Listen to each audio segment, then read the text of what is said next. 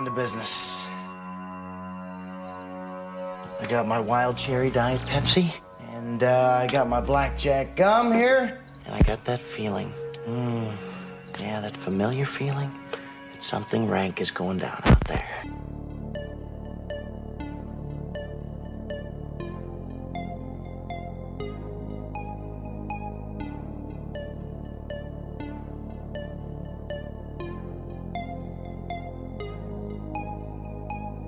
I'm funny how? I mean, funny like I'm a clown. I amuse you. I make you laugh. I'm here to fucking amuse you. How the fuck am I funny? What the fuck is so funny about me? Tell me. Tell me what's funny.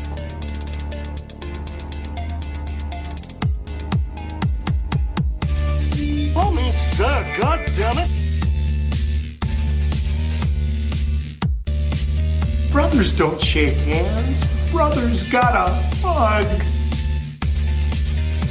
Come out to the coast, we'll get together, have a few laughs. Oh, you! As far back as I can remember, I always wanted to be a gangster. You ever seen a grown man naked? I'm so racist! Anybody move, I'll blow your fucking head off. And the medic gets out and says, oh my God. I'm your huckleberry. My advice to you is to start drinking heavily. Put that coffee down. Pauline, this calls for the old Billy Barul. That's a huge bitch. The royal penis is clean, Your Highness. Hey, where are the white women at? Yippee-ki-yay, motherfucker.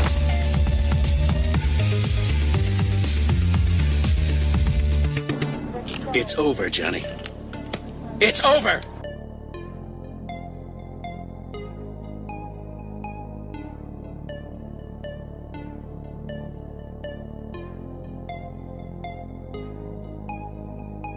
All right.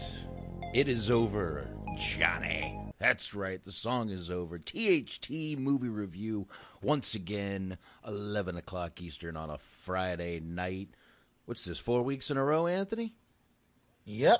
I think we have finally set in stone an official day and start time. Fridays at 11 p.m. Eastern Standard Central Time. There you go. Only on THT. Mixler.com/THT podcast. Goddamn. Good shit. Yes. Good shit. And tonight, I guess we're talking one of the most, influential. Timeless. Okay, I'll go timeless. I watched this movie just yesterday, and I loved every minute of it. There are Fast Times at Ridgemont High, 1982. That's right. Right up your alley. Bob. Right up my alley. We've got, just to name some of the really, popular people in this movie, you got Sean Penn. Jennifer Jason Leigh did a bunch of movies in the 80s. She kind of played the same character in all her movies, the same thing. So, you still got me, Anthony? Oh, yeah. All right. I've got something going on with my video here. All right. Judge Reinhold, who, anyone who's ever seen Beverly Hills Cop, there you go. Let's see, Phoebe Cates, young Nicolas Cage, Forrest Whitaker. Now, this is his one and only movie. Nicolas Cage was billed as Nicholas Coppola. Yes, the one and only movie he was billed as the Nicholas Coppola. And yeah, Forrest Whitaker has a little part in this movie. Now, funny thing is, James Russo. Free lazy eye, Forrest Whitaker, I wanted to point out. Yeah, exactly. Yeah, it says right here, Nicolas Cage Brad's bud as Nicholas Coppola. He's in a few little parts in the movie.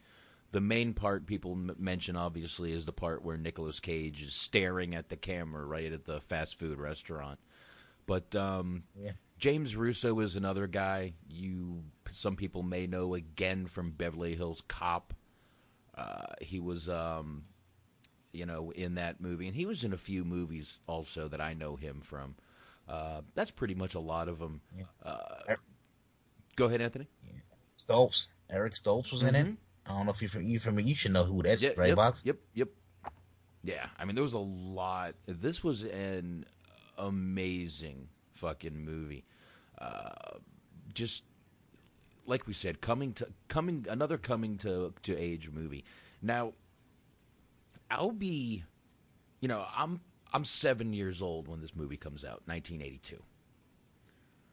I don't think I actually got to watch this movie till I was like 12, and my sister's friends kind of snuck it on TV, and I kind of hung out in the back. The quieter, out of sight, out of mind kind of thing. So this was one of the first,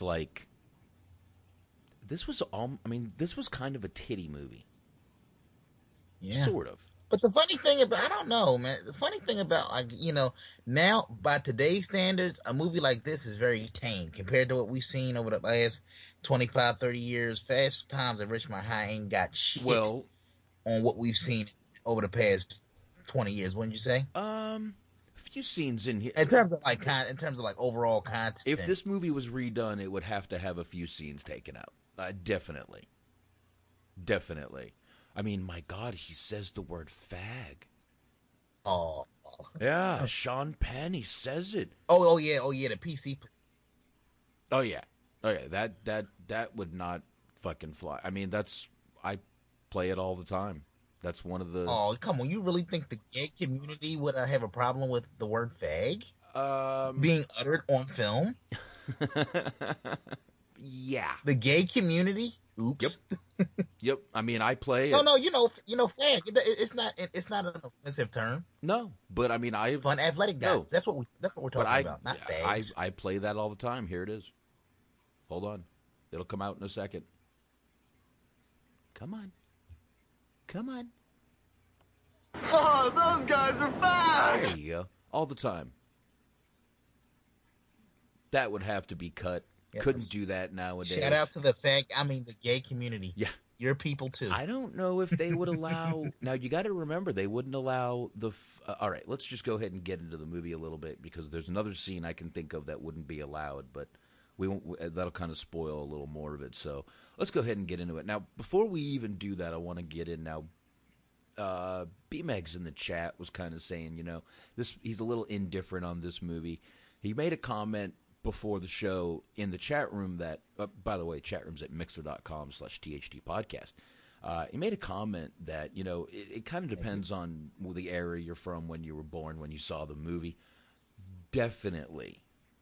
Most definitely. Some of the references in this movie you may not get if you're, not of age. Some people just won't like this movie. It's just some people don't like these high school coming of age kind of movies. I personally love these movies. So, definitely the area you grew up in when you were born, when you saw it. Like I said, I was 12 years old. This was like the first movie that I saw actual boobs in. Seriously. This was the first movie I saw boobs. Wow. And, yeah, it was. Yeah. But, just a regular high school movie. You got your seniors. Judge Reinhold is your senior and ready to rule the school, to steal a line from Grease there. And, he kind of goes in there and, does his thing. The movie's based around Judge Reinhold. Obviously, his sister in the movie is Jennifer Jason Leigh. Yes. Of a single white female fame. That might be her most notable role that people might remember her from. She was also in Easy Money with Rodney Dangerfield. Oh, yeah. Yep. She actually did a lot in those late 80s mid to late 80s movies. Yeah, like I said, this movie really kind of, if this movie were use a wrestling term here, if it were a developmental territory, it produced a lot of stars. Yeah. And generally speaking, a lot of these teen movies that have come out since basically don't really produce superstars. They kind of they're known for, they kind of get pigeonholed as those characters. like a few weeks ago, we did the Judd Nelson episode. Right. Everybody knows him as John Bender and not much else. Maybe New Jack City. But for the most part, he kind of got, pigeonholed as John Bender. He did. Leather jacket, bad. I mean, he was a badass in the movie, but he's kind of like, he was always like, whenever you look at him, it's like, oh, I can only see John Bender. Right. Yeah, you're right. Now, there is a very underrated character in this movie played by Robert Romanus. Mike Damone in this movie. This character should have gone to do more. This guy should have got a TV show as that character. You know? You think it could have been a sustainable series? Oh, dude. At least like a 5-year run, maybe? There are so many parts. There's a couple I do want to play from him because it's just makes the fucking movie. And of course they've got a couple loony teachers. Mr. Hand, who's played by Ray Walston, who, come on, everyone should know who he is. He's been in a bunch of different movies. I believe he was in Grumpy Old Men. So he's crazy. And the other teacher is Vincent Schiavelli. You'll see Mr. Vargas. He was in a ton of quick roles between the 80s and 90s. Yes. I believe he was even in an episode or two of Brady Bunch or something. I don't know. I mean, but they got a couple weird teachers. But I don't know. To me, this just to show you, I mean to cut you off, Box, but just to show you how big this movie is. Even though she didn't do anything of note really afterwards, the fucking baby sister of the boss himself, Pamela Springsteen, was in this movie. Really? I didn't know that. Pamela, she was remember what's the character? What was her name? Dina Phillips. Remember that character? That's Bruce Springsteen's baby sister. I do remember that. Yeah. I only remember the name Dina because I had an ex-girlfriend named Dina in high school. All through high school, pretty much. And I'm going through the IMDb here. It's hilarious to me how Nicolas Cage in the movie, his character is billed as Brad's bud. Yep. Well, that's all he is. That's hilarious to me for some reason. I mean, that's all he is. Every now and then you just see Judge Reinhold talking to him. And it's just a little conversation here and there. Yeah. But, like I said, there's that one scene where they show him. But, and another part right in the beginning of the movie that I play, another one of our famous things.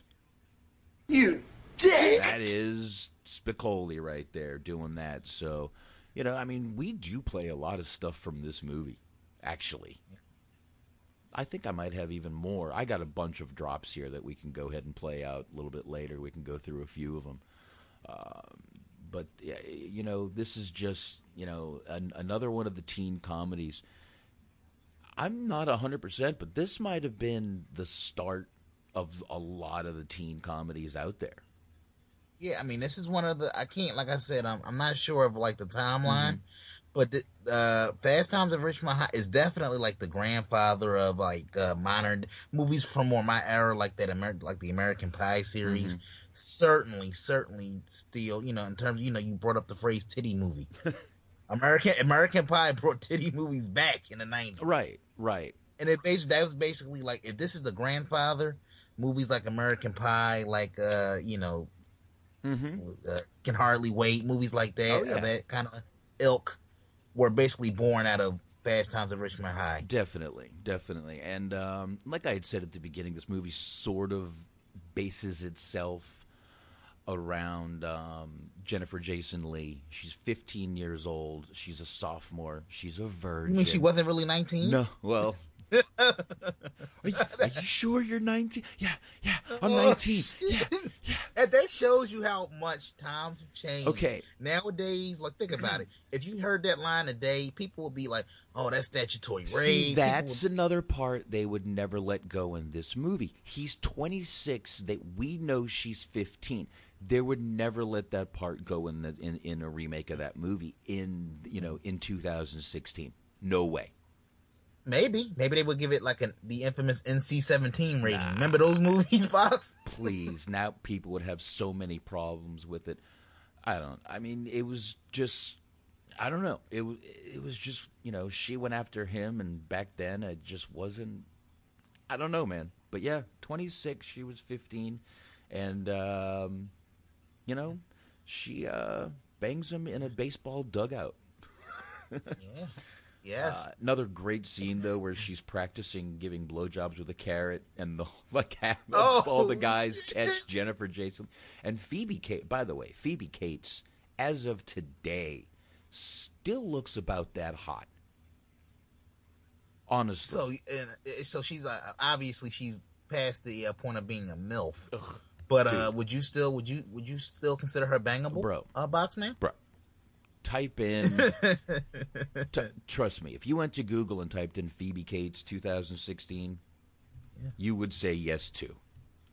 Yes. Oh yeah. And we'll get to, as we kind of go through the movie here. We'll get to her infamous or her famous scene in this movie. But yeah. Yes. I mean, to this day, that's a scene that people still talk about. That's one hell of a scene. Yeah, it is. We will get to it. Now, you know, here's cool. I'm at one of the parts I actually want to play. Again, Mike Damone, one of the best characters in this movie. Mike Damone basically is... He's like, honestly, once again, I know this isn't the wrestling show, but he kind of reminds me of like a cooler, younger version of Alberto Del Rio. Because he kind of has he has the accent. He kind of gives advice, He gives the advice. Yeah, you don't care if she lays, stays, or Here you go. Wait a minute. Hold on here. I've got the part right here. Here. Did you get a name? Hold on. We'll get to it now. I mean, a girl decides how far she's going to let you go in the first 5 minutes. Well, what am I supposed to do? Go up to this strange girl in my biology class and say, "Hello, I'd like you to take your clothes off and jump on me"? I would. I mean, I can see it all now. This is going to be just like last summer. You fell in love with that. This is part of the attitude thing right here. And this is one of the best scenes in the movie to me. Tell me, Mike, what should I do? This is what you ready? Do. Yep. Start from the minute you walk into biology class. I mean, don't just walk in. You move across the room. And you don't talk to her. You use your face. You use your body. Use everything. That's what I do. I mean, I just send out this vibe, and I have personally found that women do respond. I mean, something happens. Well, naturally something happens. I mean, you put the vibe out to 30 million chicks, something is going to happen. That's the idea, man. Yes, the use of options. Yeah, the attitude dictates that you don't care whether she comes, stays, lays, or prays. I mean, whatever happens, your toes are still tapping. And when you got that, then you have the attitude. There you go. How can you... Come on. Great advice from a great man. Like I said, that is one of the most underrated fucking character, man. And by the way, movie or no movie, that advice still applies over 30 years later, folks. Yeah.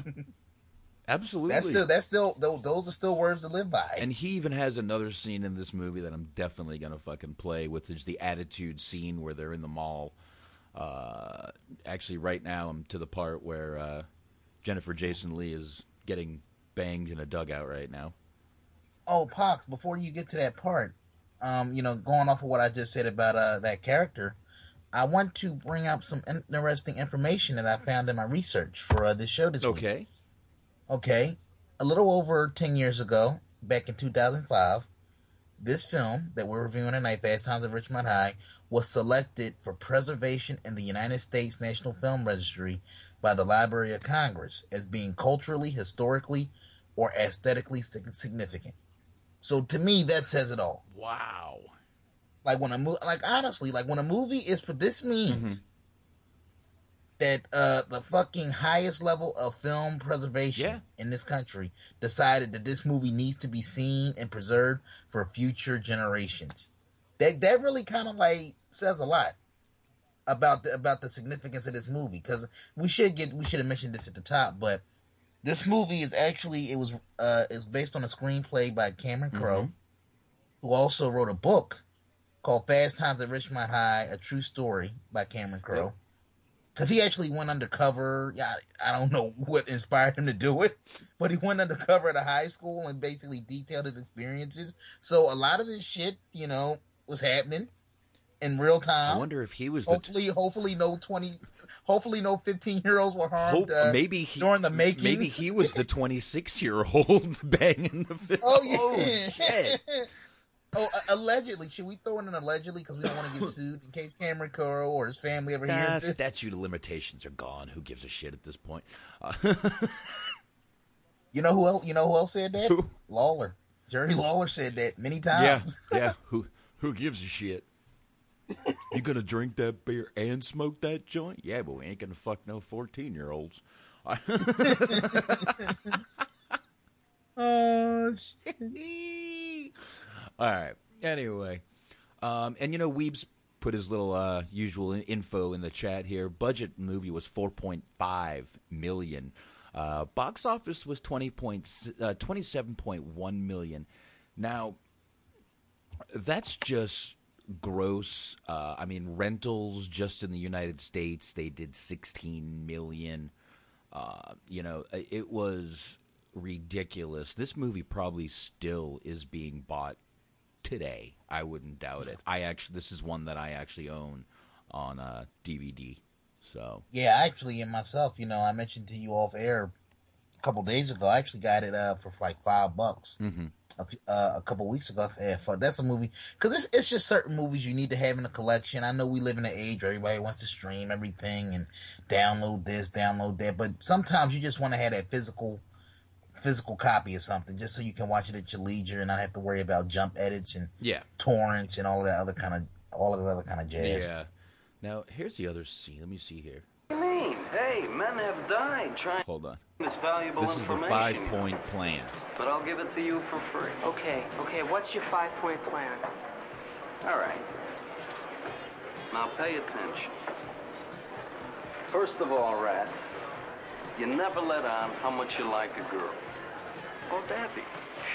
Hi. Just so you know who he's talking to a cardboard cutout of Debbie Harry, for those who don't know, lead singer of Blondie. Yes. Okay, yeah, she was gorgeous back then. Anyway. 2, you always call the shots. Kiss me. You won't regret it. Now 3, act like wherever you are, that's the place to be. Isn't this great? 4, when ordering food, you find out what she wants, then order for the both of you. It's a classy move. Now, the lady will have the linguine and white clam sauce and a Coke with no ice. And 5, now this is most important, Raz. When it comes down to making out, whenever possible, put on side 1 of Led Zeppelin 4. There you go. Now, number 3 is the best. Rule number 3, I think, is the best. Just act like wherever you are, that's the place to be. And the funny thing is, I can't tell you over the years, whether it's in real time or just from watching different things, movies, TV shows, I've heard different variants of that statement. Oh, yeah. And make wherever you are the place to be. Oh, yeah. And just act like wherever you are, that's the place to be. Okay, yep. B-Megs just found out yesterday Blondie was a band, not a person. Yeah, folks. If you're under I'm a few years older than me, so if you're younger than me, you probably won't get a lot of the references from a lot of these older flicks. Yeah, let's see. Weaves is starting to post some stuff here. I can go ahead and play that one he just put. Oh, real quick, I guess Box. Well, not so much for me, but I guess for yourself. Make sure you edit or do a little spot check of what Weez posts in the chat. Oh, I'm reading them first. We don't want to now. repeat it last week. Well, this should be a safe movie. I don't think there's besides Forrest Whitaker, I think there's no other. Oh, you never know. Weez might sneak some shit in on it since he knows you get flustered on air.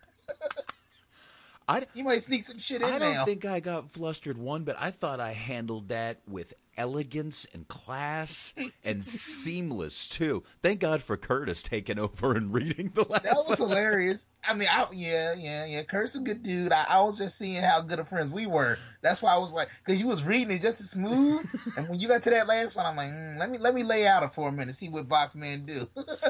The only other choice, paragraphs like nothing. The only other choice I had was to just say, and that was the only other choice I had. And even Weaves in the chat, no N-bombs. Yeah, that my only other choice was to hit the censor beep, and that just would have been weird. So. Yeah, and especially with apparently YouTube's new laws, yeah. They might have censored it for you if you know didn't. What, dude? If they shut us down, they shut us down. If you're offended by anything on this show, please just don't subscribe. Yeah. Yeah. In other words, suck my left dick. Right. Yeah. You can... Will that make YouTube? I know. Our fucking theme song for the show is goddamn fucking offensive. Yeah. All right. Anyway, let's see. I'm at the scene in the movie where Mark Ratner, the little nerd of the bunch in the movie, you know, you always got to have the nerd, the fucking, you know, the real cool guy, and the stoner, of course, Sean Penn in this movie. And Mark Ratner's in love with Jennifer Jason Leigh's character in this movie. And, you know, they finally go out to dinner. He forgets his wallet. And she kind of meets Mike. And she kind of looks at Mike like she wants the D. Oh, yeah. Oh, yeah. Oh, yeah. Yeah. Yep. And honestly, yeah, you know, you put them vibes out there. Just lay back and just, you know, reel that fish in. Yeah. Reel that fish in, boy. That's it. Hey, you put the vibe out to 30,000 chicks. Something's bound to happen. Yeah, and the funny thing is, you talk about putting a vibe out. Isn't it amazing that I find it so amazing when it comes to females in general. It's a little bit of a tangent, but it ties into the scene we're on here. Isn't it amazing how the less of a fuck you give, the more successful you are? It does happen that way. It's like, seriously, it's like, you know, you put yourself out there, nice guy, yeah, fuck that. That shit is for the birds. Mm-hmm. But the minute you act aloof and kind of like just say, you know what, fuck it. I don't give a fuck what you think about me. It is what it is. I'm not here for a long time. I'm just here for a good time. It's like, wow. Yep. She becomes suddenly your, like, and then she becomes clingy. You become a pussy magnet. Yeah, exactly. Then they become clingy, which isn't always a problem. So, yeah. And, you know, this scene ties into the movie a little. Obviously, it ties into the movie, but this scene really kind of puts the movie together, kind of ties a bow on it of how much of a geek this guy Mark Ratner really is. She's basically throwing it at him. She's in a robe, literally, in her bra and panties, trying to get him to do anything with her, and he won't. This guy's just too scared. Poor little guy. He's too scared. But, again, coming of age, one of those high school movies where, you know, all you're doing is thinking about it, and then finally you get it, and you're like, oh, what do I do? You know? He underperformed. I think Meltzer would give him like a 2 out of 5. Oh yeah. You know, this definitely wouldn't be on Meltzer's scale, but you know, no. I mean, this wouldn't even be a 4 out of 10 to Bret Hart. Bret Hart wouldn't even. He'd go 2 out of 10. So yeah, but you know, it's just, you know, one of those, like we've said before 1,000 times already, one of those coming to age movies that just puts everything together. Now another great part in this movie, you know, right after that scene, is where Spicoli and Forrest Whitaker, his little brother, they're in a car driving like maniacs. They're both smoking a joint. Spicoli is baked out of his mind, drinking beer, pushing cars off the road, going in between cars on 2-lane roads, going on the other side of the road, and finally they wreck the car. Now, I bring this up because this is another excellent fucking quote in this movie. Cue it up. I'm getting to it right now. Actually, the car just crashed. So, I can play it from here. What the hell? My brother's gonna kill us. He's gonna kill us. He's gonna kill you and he's gonna kill me. He's gonna kill us. Hey, man, just be glad I had fast reflexes. My brother's gonna shit. Make up your mind, dude. Is he gonna shit or is he gonna kill us? First he's gonna shit, then he's gonna kill us.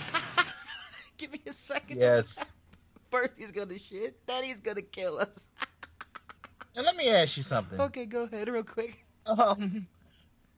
I don't know, but this is a little more my era box. But did you ever watch that 70s show? I did. Now, since we're talking about Fast Times at Ridgemont High, do you think, Ashton Kutcher's character from the show, Michael Kelso, was kind of patterned somewhat after Spicoli? Never thought of it like that, but you know what? I'll bet. Obviously they couldn't push the envelope that much on a show that was on analog television, Right. But I like when looking back, I never really put two and two together, but I'm like, I see a little Spicoli in Ashton, like a PG version. Yeah. Of what Spicoli was doing back in the day. Yeah, I'm sure, man. I guarantee that's where some of that came from. So, all right, let's get this going here. Finish this up real quick. Relax. All right? My old man is a television repairman. Got this ultimate set of tools. I can fix it. Yes. I can fix it. I can fix it. Now, do they fix it? How do they fix it? How can they fix a wrecked Trans Am?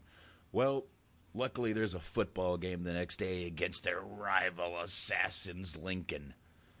So yeah, and Forrest Whitaker, he was doing some high spots in that fucking game. Oh, dude, yeah, that was great. We can't. I can't let you go past that scene. We can't gloss over that. Oh, we won't. One. It's coming up in a minute.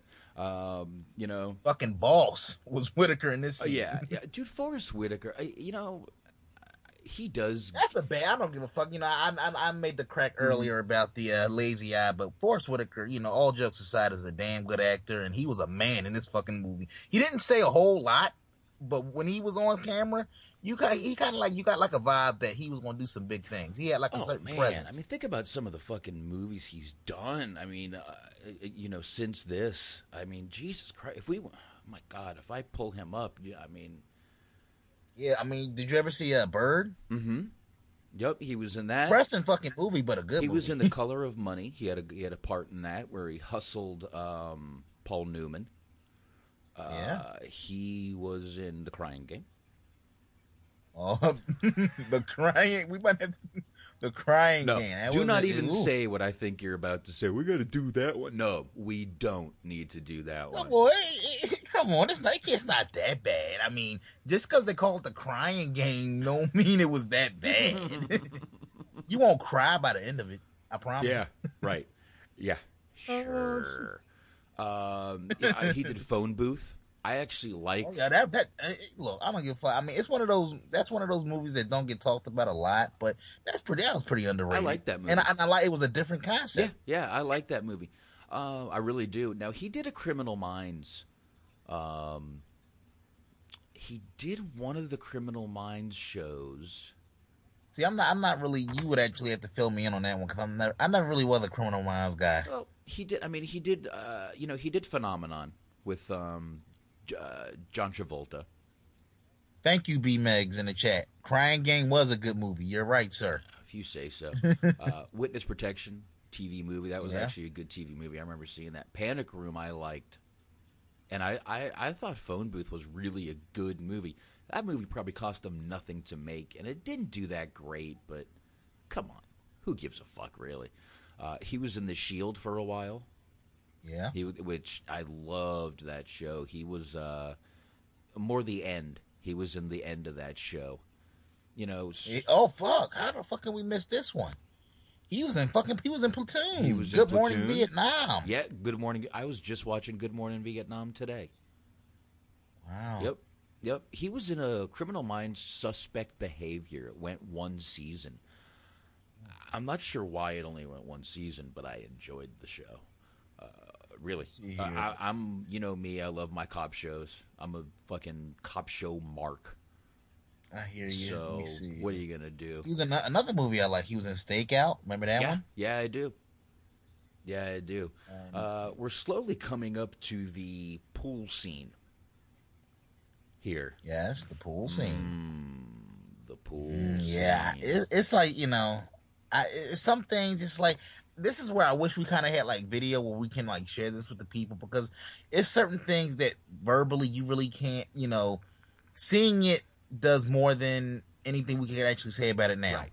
Seeing it kind of like tells the story more than we could like, you know, describe it. Oh yeah, especially this. It's like no words can't do that. The pool scene justice. Now, we'll go ahead and I'll play a little music from the scene and stuff like that when we get to it. But I do want to give one small fact about the scene, and we'll go ahead and tell you the scene.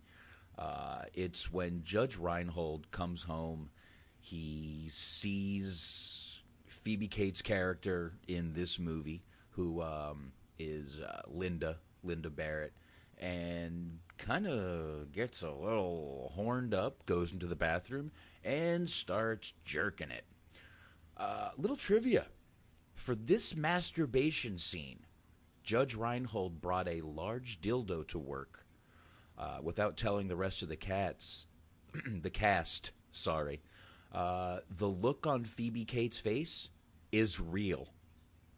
She did not know there was going to be a giant dildo in that scene. So, and the scene we're talking about basically is he's having a dream about Phoebe Cates coming out of the water topless and just, you know, starting to make out with them. What a great scene.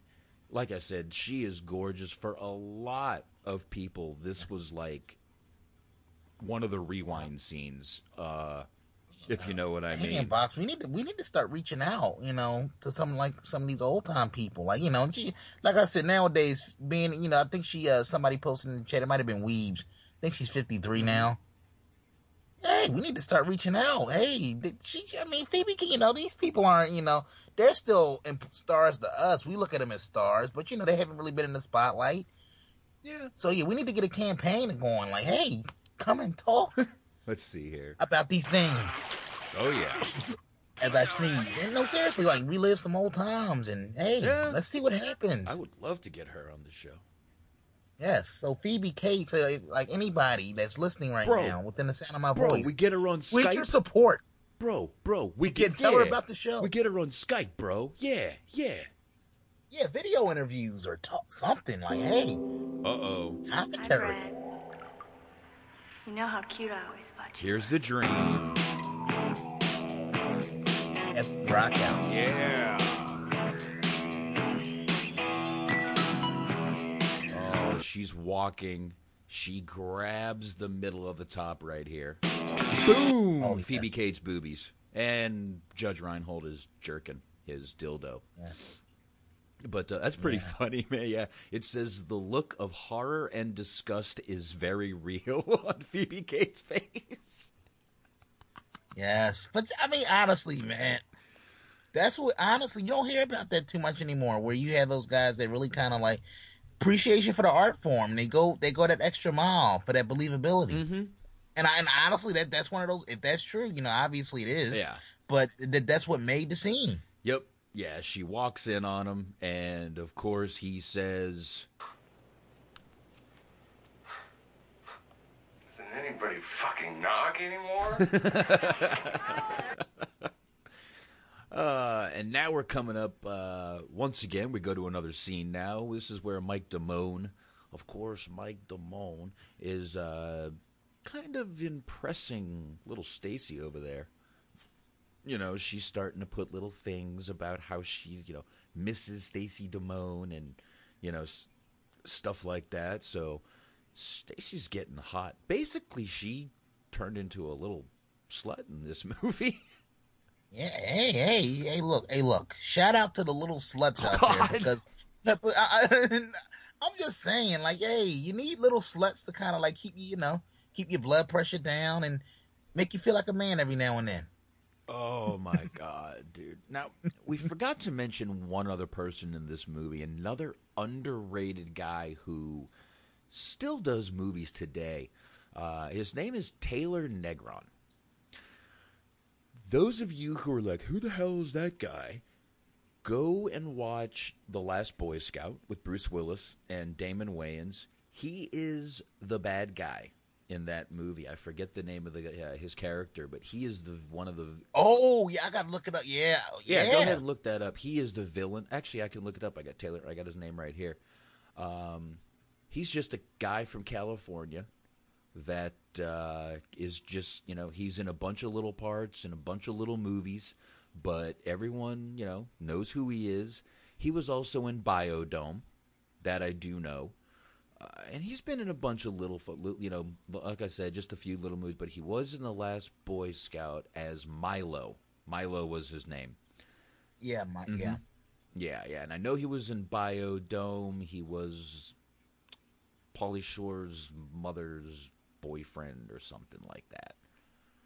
But, yeah, he did a bunch of those Pauly Shore movies in Surf School, and Pauly Shore is Dead, and he's a friend of Pauly Shore's, obviously. He's my brother-in-law actually knows Taylor. He actually has his number in his phone, believe it or not. So, but he's a cool... Sadly, he passed away in 2015. Yeah. No, yeah, damn. Oh, he did? Shit.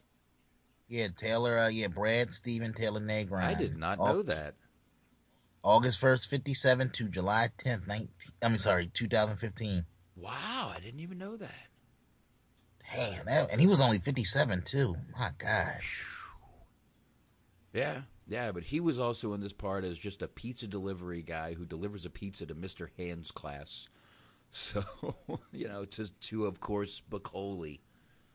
Yeah. So, but, right after that pizza scene, once again, there goes, Stacy banging away again. Now, another great line by Damone in this is the iced tea line. I'm not gonna, let's not spoil it. Let's let the people hear it. I used to say this all the time. My friends would be like, what are you talking about? I'm like, this is some great iced tea. All right. Okay. It's coming up in a second. Hold on here.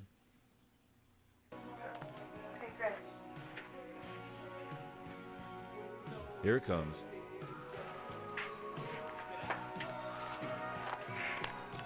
Come on. This is great iced tea. This is great iced tea. He hadn't even taken a sip yet. So, he ends up in the pool house banging her. Yes. Yep. You get more Jennifer Jason Leigh booby in this part. And, bangs her, and a little while later, now he also is a quick worker in this part. He gets his shit in fast here. This whole part, where he's doing her lasts maybe 25 seconds. 25 seconds longer than CM Punk. Yeah. Oh, there you go. Here you go. Oh! There you go. No, seriously, I mean, yeah. Yep. Now, a little bit after that, Stacy finds out she is pregnant. Yeah. Ain't that some shit? Yep. Look, real You was only in there for, I'd be like, look, Doc, I was only in it for 30 seconds. Baby can't be mine. Well, I would honestly, that's that at that point in time, even if I gotta bury myself, I'd be like, Doc, it can't be mine. 30 seconds, I was in and out. Like a robbery. I was in and out. Yeah, exactly. It can't be mine. Hit it and quit it and fucking run. Yeah. But, he kind of pretends to be this big ladies' man, and obviously, he's not. Day comes where, she asks, obviously, to get an abortion. This is a coming-of-age movie. A lot of these little situations have happened to people all over the place, in every little town, little city, big city, somewhere, everywhere. Yeah, and that's why, like I said, the movie, like in terms of like the lingo, the way they dress, way they talk, music, those things, those things don't necessarily. It's like one of those you had to be there type of moments. But the central theme, as I pointed out in the chat before we went live, is that's what kind of lives on. Like people, like whether it's Porky's, whether it's Fast Times, whether it's like American Pie, people can relate to the general themes that happen to these characters in the movie. Everybody goes to high school. Mm-hmm. Everybody hangs out with their buddies. Everybody tries to get laid. I hope. I mean, come on, that's what high school is: hanging out, getting fucked up, trying to get laid with your buddies on a Friday night. Who can't relate to that? You know what? High school. I mean, this movie shows you, and what is look. High school is tough for everybody. Not just you, not just me. Look, high school wasn't that... I mean, look, I had a lot of good times in high school, but there were a few that wasn't. I partied a lot, but I was always the little skinny kind of kid, so I also got messed with a lot. So, but it happened. Oh, wow. Weebs, thank you. He's dropping some more knowledge in the chat here. Let me see. In the DVD commentary, director Heckerling tells of how Cates was initially reluctant to carry out her character's poolside topless scene at the house in West Hills because she thought the neighbors might be spying on the set from the surrounding rooftops. Well, I'm here to tell you, Miss Cates, yes, I would have been one of those neighbors. I'm here to tell you, fucking millions of people have seen those boobies, so don't worry about it. I mean, let's be honest. I mean, it's like, it is what it is. You're famous. You have, like, a pair of the most famous tits in America. Everybody has tits, but not everybody's tits are famous. Here you go. Message. Yeah, here you go. Nicolas Cage actually taunted the rest of the cast by bragging about his uncle Francis Coppola. He told all the other young actors that he would be famous faster than any of them because he had the connections.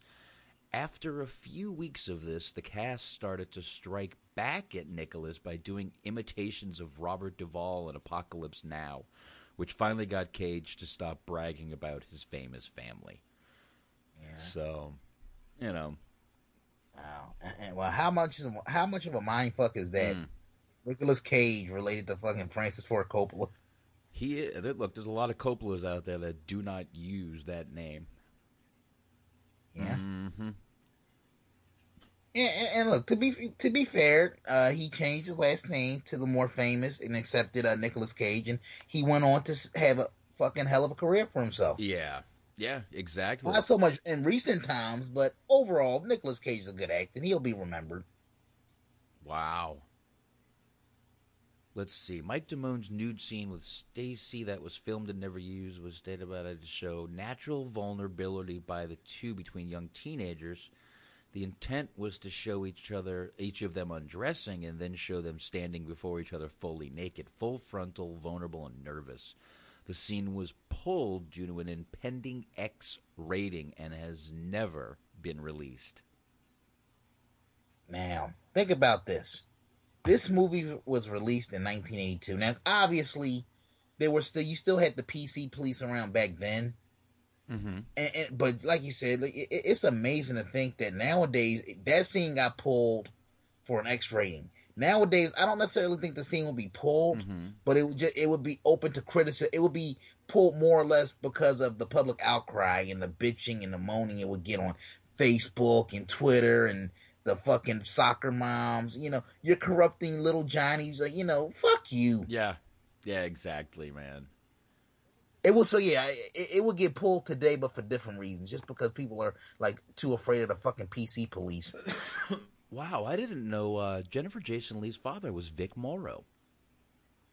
old actor from the 70s, 80s. I mean, did tons of movies. Not TV movies, TV series. He was kind of a cameo actor. Now, Bob, this kind of just popped in my head. Now, you're a little older than me. Thank you. And this is like going to be a serious question here. Okay. You brought up the scene. You brought up, how this is a titty movie, and like nowadays, a lot of the scenes in this movie wouldn't fly today just for obvious reasons. Now you were born in the 70s. I was born like a decade and a half, maybe a decade. I won't give you the half. Okay, I'm old. We get it. We get it. I'm old. Go ahead. Maybe I'll give a decade. Like 4 or 5 years. No, but anyway, did you ever saw the movie Claudine? And I promise, folks, we're gonna get back to Fast Time. This ain't gonna be long. I don't think I have. But you know who Diane Carroll is, obviously, James Earl Jones. And I bring that up because this movie was rated PG. Right. And even in the 70s, it was still they were kind of like fast and loose with the ratings. So even if a movie was rated PG in the 70s, you still would get like nudity. You would still see tits. You would still see, maybe you wouldn't see like a dick or a vag or anything that. No. But where do you think like the shift came from? Because it's like in the 70s, you get a PG movie and you see tits. If you ever see that movie, you'll get what I'm talking about when I say that. But then it's like just a few short years later, because that came out in 74. Fast Times came out in 82. And that got an R rating, and you see tits all over the place. So at what point do you think that shift started to happen where everything became like so PC and tits are bad and this is bad and you can't say that? And at what point do you think that shift started to happen? Like, because you had, like, even in the 70s, even the television shows, whether it was All in the Family, The Jeffersons, Good Times, these were shows that were not afraid to go there. Black, white, whatever. It wasn't afraid to kind of lay it all out there, but it just seemed like by the time, like, the 80s hit, by the time Reagan got in office, shit just changed. Mm-hmm. So what do you think? Where do you think that shift happened? You really... If you had to put like a finger on it. If I had to put a finger on it, honestly, it started off a little bit in the 90s, but I think it really got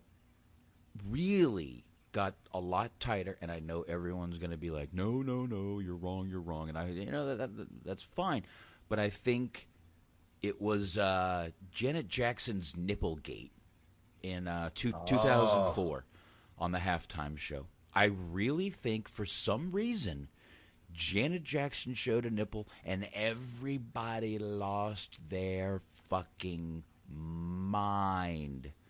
Probably virgins, but continue. Well, look, it even right here on Wiki, it says the increased regulation of broadcasting raised concerns regarding censorship and free speech in the United States. The FCC increased fines on the indecency violations from $27,500 to $325,000 shortly after the event. Just to put this in perspective, so Janet Jackson's nipple, Janet Jackson's still fine. I don't give a fuck what nobody said. Right. But she still look fine. Mm-hmm. But, so you're telling me, and I'm not talking to you, I'm just saying in general, her titty is bad, but almost 10 years earlier, Dennis Franz, I know you're a NYPD Blue guy, you can see his ass on ABC. On NYPD Blue. Yeah, well, his ass, full front. I mean, that's a fairly famous scene. They never went full front. They always... No, full front, but you saw, look, we saw more Dennis Franz than we need to see. We saw Dennis, and we saw fucking David Caruso's ass in season 1, which, 10 episodes into season 1, we got to see his ass, which, again, we did not need to see. But, I mean, that was, again, time of night. And what kind of show? You got to remember, this is the biggest game of the year for football. Yeah. But literally, I mean, this is what happened. Media went nuts. FCC started totally locking down. Now, remember, the FCC, and this was indecency. I remember, the next week, radio stations were starting to cut lyrics out of songs they had played before, classic rock songs that say, have a shit in there that are barely even noticeable because, classic rock, they're kind of... Yeah. So, it's just... But it really did affect... Here, I'm going to go to... Here. censorship and regulation of, I mean, that even right here, one of the headers under the, if you actually go to the Janet Jackson incident on Wiki, Super Bowl, whatever it was, halftime show controversy, there's a thing that says aftermath and effects, censorship and regulation of broadcasting. It doesn't say just sports broadcasting, all broadcasting. Soap Opera Central speculated the fallout from this incident may have had a subtle effect on even daytime television, being as soap operas like As the World Turns and Guiding Light went as far. It even says that at the time they were using rear male nudity scenes. Yeah, and they weren't. And it's like weird. Like, look, I'm not, I've never been a big soap opera guy. I mean, I've caught them in passing over the years, but even before the Janet Jackson, these anybody that's is a homebody knows that these come on like in the afternoons, like 12, 1 o'clock, and they will get into some pretty salacious stuff in terms of like sex and this that at 12, 1 o'clock when theoretically a kid could be home. Yep. Theoretically, I mean, should be in school, but they might have an off day, snow day or something, and they were showing like some, not like I said, not nothing hardcore, but scenes that were borderline questionable. But like you said, once the Janet Jackson thing happened, it swiped a lot of shit out. Which, once again, look, all things considered, I might have kids one day. Box, you got kids presently. It's certain things that I agree that shouldn't be exposed to kids, but at the same time, where does it end? I don't know. Where does it end in terms of like censorship? And I think sometimes we go overboard in terms of, you can't say ass. Oh yeah. But you can show some. You can't say. All right, put it to you like this: you can't show a titty on over the air television, but you can show somebody getting their brains blown out. Oh, or simulated violence. By the way, another thing to prove my point: Guiding Light edited out the nudity shortly after from an episode that had already been taped. A week later, they actually fired one of their producers, replaced it with another person. Clear Channel Communications, owner of many popular radio stations and affiliated with Super Bowl broadcaster CBS, censored or removed many songs from the radio following the event, including backlisting Janet Jackson from receiving airplay. Of course, they just, basically in wrestling terms, they were starving her out. Because at that time, you did get money for radio play. They began dropping or editing dozens of songs, including the Who's Who Are You. At one point, they do say the words, who the fuck are you? Lou Reed's Walk on the Wild Side. I believe he uses a shit in there. Pearl Jam's Jeremy. John Mellencamp's Jack and Diane. So, you know what? I hate to toot my own horn here, Jack, but toot, God damn it, I am right. Because they, again, raised the fine on these people. The FCC raised the fine from $27,500 to $500,000 per violation for them. So, case in point, it may have took over 30 years, but the FCC, in my opinion, at least, finally successfully cut the balls off of Howard Stern. Like, I mean, to a point. I remember listening. At that time, I was still a Howard Stern fan. I listened to Howard all the fucking time. He definitely talked about it, still pushed a little bit, but yeah, he did kind of clean it up a little bit, not do all the stuff he was doing. That's also when they started taking away these prank calls for these people. They weren't allowed to do prank calls. You could get in trouble for them, all this stuff. Yeah. But, goddamn, who knew Janet Jackson's titty actually did that? Who knew titties were? I mean, look, to listen to some people, you would think titties were the worst of God's creation. I love titties. I love the areolas, but it's just, I don't know, man. It's just boobies. See, it's just a damn shame that we're at a point now where everything is over-regulated. That's why, it's an overused term, but the pussification of America is real. It is real, and that's kind of like why we're in the state we're in. You get on, people are oversensitive. You type one thing, blah blah blah. Like I said back in the box, you came up like me. Similar in terms of you would bust balls with your friends. Hey, fag. Hey, this. Hey, that. And you don't mean any type of offense to it. But now, fucking like if you say the word, if you call somebody a fag, you got to go through like 8 weeks of sensitivity training. Yeah, you'll be on, writing fucking, apology letters to everybody, and having to make recordings and Skype videos, and grow the fuck up. Yeah, this Kirkpatrick, I mean, think about it. He didn't want to fucking stand up for the national anthem, and man, he's getting raked over the coals. Right. And B-Megs would like to ask us, do we think Mortal Kombat influenced not only video games but all media? Yes, especially when the newscasters were dressing up as Scorpion and Sub-Zero and fighting in the middle of the fucking streets. It was amazing. You're right. Hey, for the record, Mortal Kombat, the original Mortal Kombat, the video game, was the shit. You put that in a fucking arcade, and I will fucking drop $20 in quarters in that game. Oh yes, that game is still a shit. The fatalities too. Oh yeah, remember those? That and Tekken. Yeah. Oh, another one. I know we're gonna get back to the movie, but this is what we do. We sidetrack. Yeah, I paused it. But Box, did you ever play the what was that game? Area 51 with the aliens. Remember that one? Yeah. Dude, I played a ton of games back in the day. I should start. I got so many games. I got a 7-year-old, dude. I can't sit there and play Grand Theft Auto 5. But I guess since we on it, what was your system of choice back in the day? PS2 was a big one for me. I had a modded PS2, so I could just burn the games. Did you ever do like Genesis, Dreamcast? Never had a Dreamcast. Never had any of that. I literally stuck with my PS2 for a long time. I had my PS2 until I moved here. Man, before that though, but you had like a Nintendo, right? I had a Nintendo, regular Nintendo. Never had the N64. My next move up from the regular Nintendo was PlayStation 1. Yeah, because I was weird, because it's like I had the Nintendo. Mm-hmm. I never had the Super Nintendo, which in hindsight I wish I did, because there was some badass games in there. But I literally graduated from Nintendo to Sega, like Sega Genesis, and I had like a Game Gear. I skipped like the Game Boy era, but I just went to Genesis. I never had a Dreamcast. No. And then I graduated. Then from there, I went to play from Genesis. I went to PlayStation. Yeah. I had a modded PlayStation 1.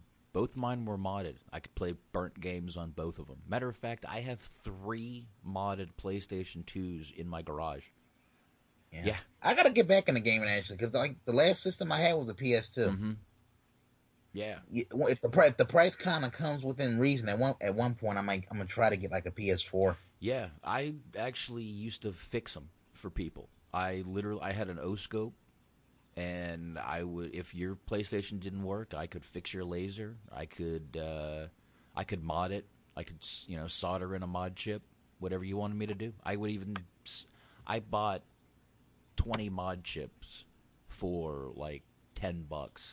And I was selling the mod chips for $50 a piece with installation. Nice. So it was pretty good. Dude. Yep, yeah, this is why, Box, you are the undisputed king of production here at THC Studios. Dude, that was fucking weed money, bro. No, I ain't getting rid of those PS2s yet, man. My son just started playing one a couple weeks ago, B-Meg. Sorry, man.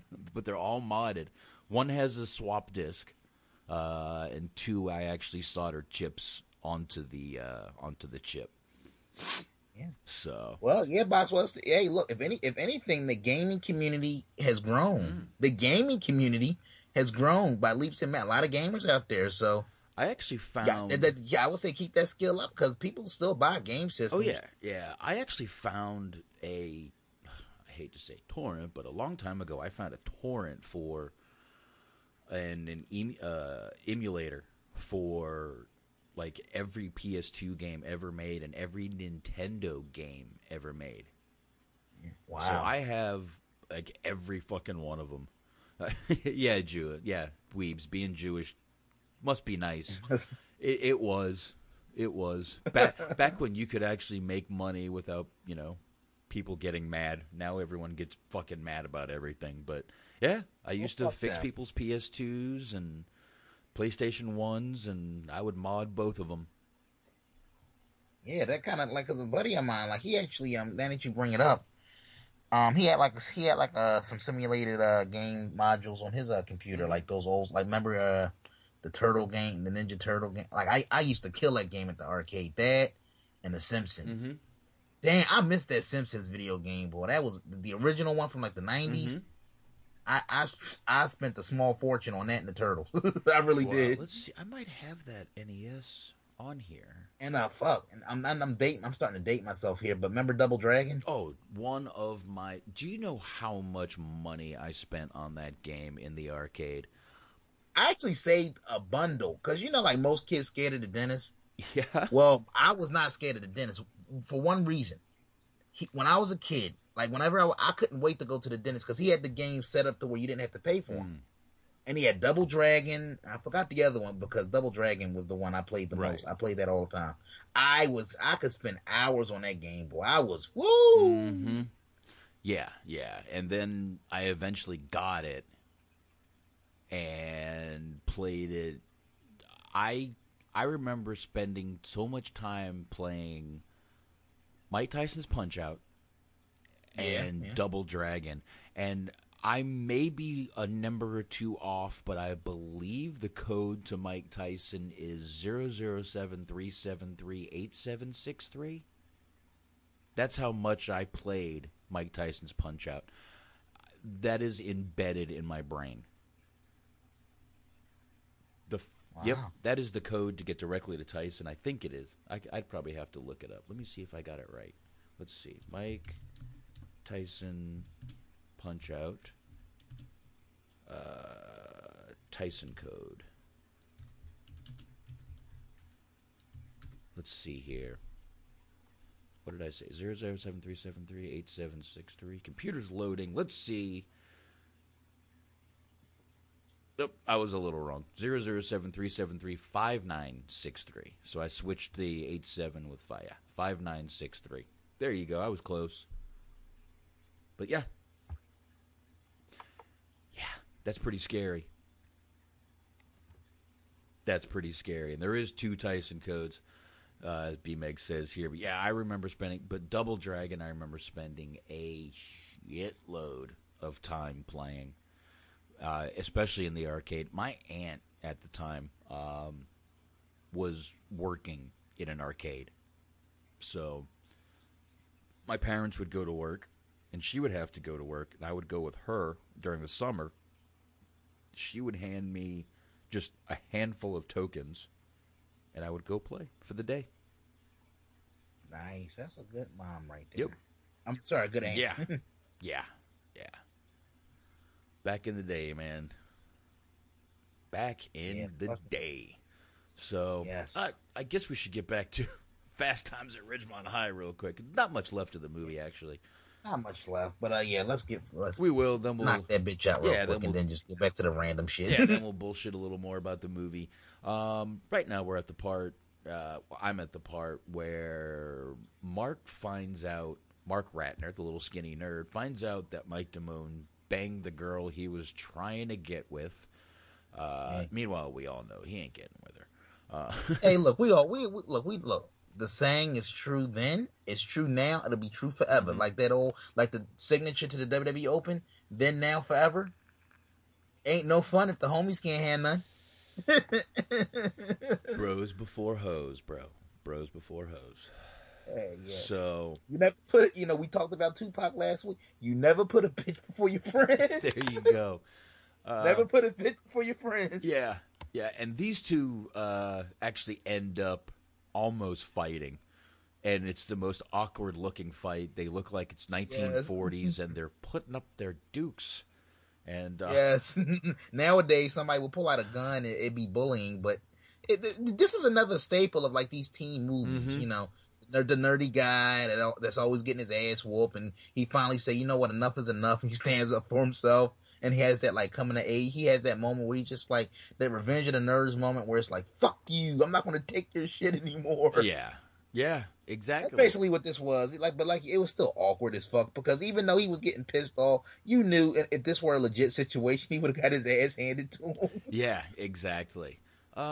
gonna skip yeah, definitely would have. Now skip a little forward in this movie. You know, all right, they go through exams, they're taking tests, everybody's cheating, and Spicoli has been in Mr. Hand's class, and they're about to go to the school dance, and Mr. Hand comes into his room and decides to take up some of Spicoli's time because Spicoli has wasted 8 hours of Mr. Hand's time.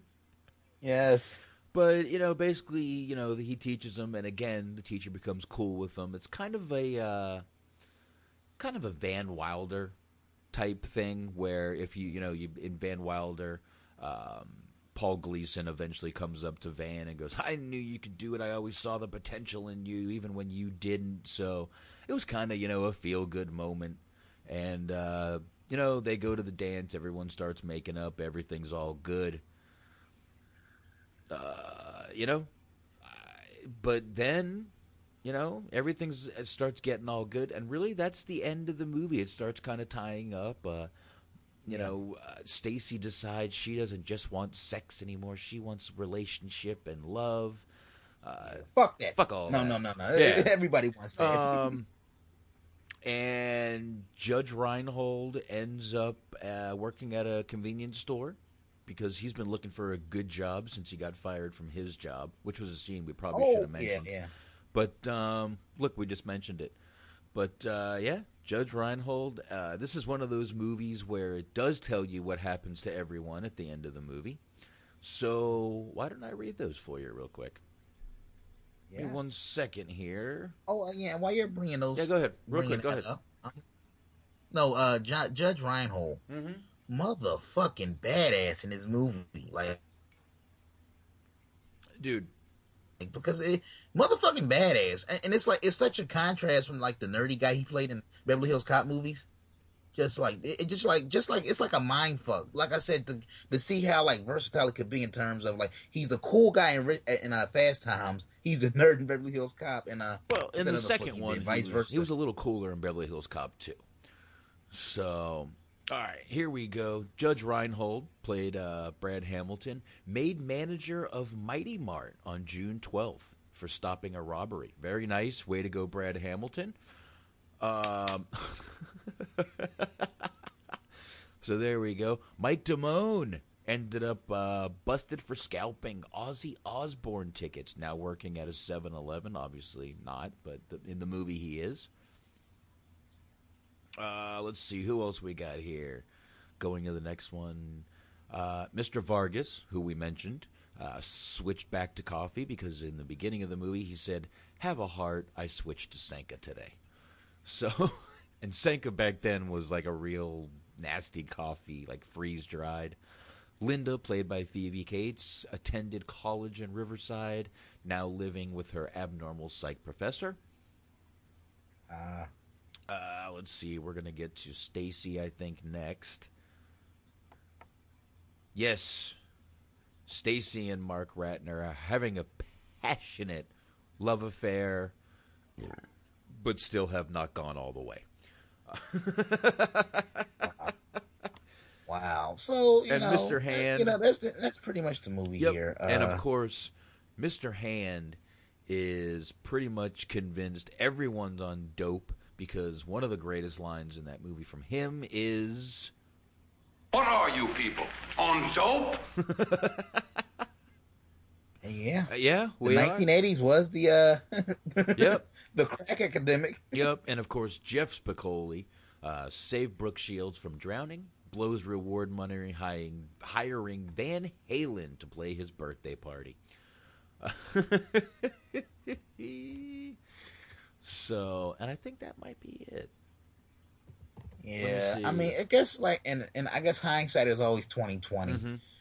Do you think they should have made a sequel, or do you think this was better as a standalone movie? No, I am so glad they never. This is kind of, you could relate this to the same reason Ferris Bueller never got a sequel. What are you gonna do? Are they still going to be in high school? Yeah, it's kind of tough to do. Unless you give Judge Reinhold a job And, sequels weren't huge back then. People just made movies. Sequels became big after this. This movie never needed a sequel. Never remake this movie.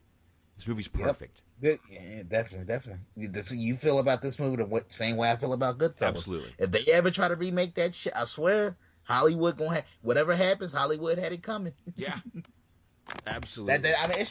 Look, I joke, but it's just certain movies, but they don't need to be touched. That you just kind of like, the same way they kind of like put them in like for preservation. They put them in like these societies, like to preserve them for future generations and to remake them and to restore them for all of these upcoming releases and all that kind of stuff. Okay. They should do the same thing when it comes to concepts and sequels, because it's like the stars align. You get the perfect characters. It's just like, look, well, you can't picture anybody but Judge Reinhold or Sean Penn or Phoebe Cates playing those characters. Right. You can't come back 30, 40 years down the line and go, ooh, who's the hot new dude? Who's the hot young thing out there that we can put in the Phoebe Cates role? Or it just won't work. It's not the same dynamic. It's not the same. They're not going to bring the same nuances to the role. Yeah. You know what I mean? Like, Eddie Murphy is Axel Foley. You couldn't throw James Earl Jones in that role and get the same type of movie. Like, see, I'm not trying to be a dick here. Like, Al Pacino's a good actor, but I don't think he could have did what De Niro did in Goodfellas. You know what I mean? It's like it would have changed the dynamic of the movie. Mm-hmm. Yeah, definitely. Now, you mentioned some actors. Some actors who auditioned for roles were, you ready for this? Ralph Macchio, Matthew Broderick. Motherfucker. Whoa. We got to stop. Ralph Karate Kid. Ralph Macchio. Okay, here. Wax on, wax off. Ralph Macchio, Karate Kid. Matthew Broderick, Ferris Bueller. Meg Tilly, Michelle Pfeiffer, Grease 2, and tons of movies after that. Lori Loughlin, Elizabeth Shue, Cocktail, Karate Kid. Kelly Preston, Rosanna Arquette, Carrie Fisher of Star Wars fame, Ali Sheedy of the, Breakfast Club and all the other movies, and D.B. Sweeney. All tried out for some roles in this movie, obviously did not get in. Now, here's another interesting fact. You mentioned before Cameron Crowe had posed as a student. Cameron Crowe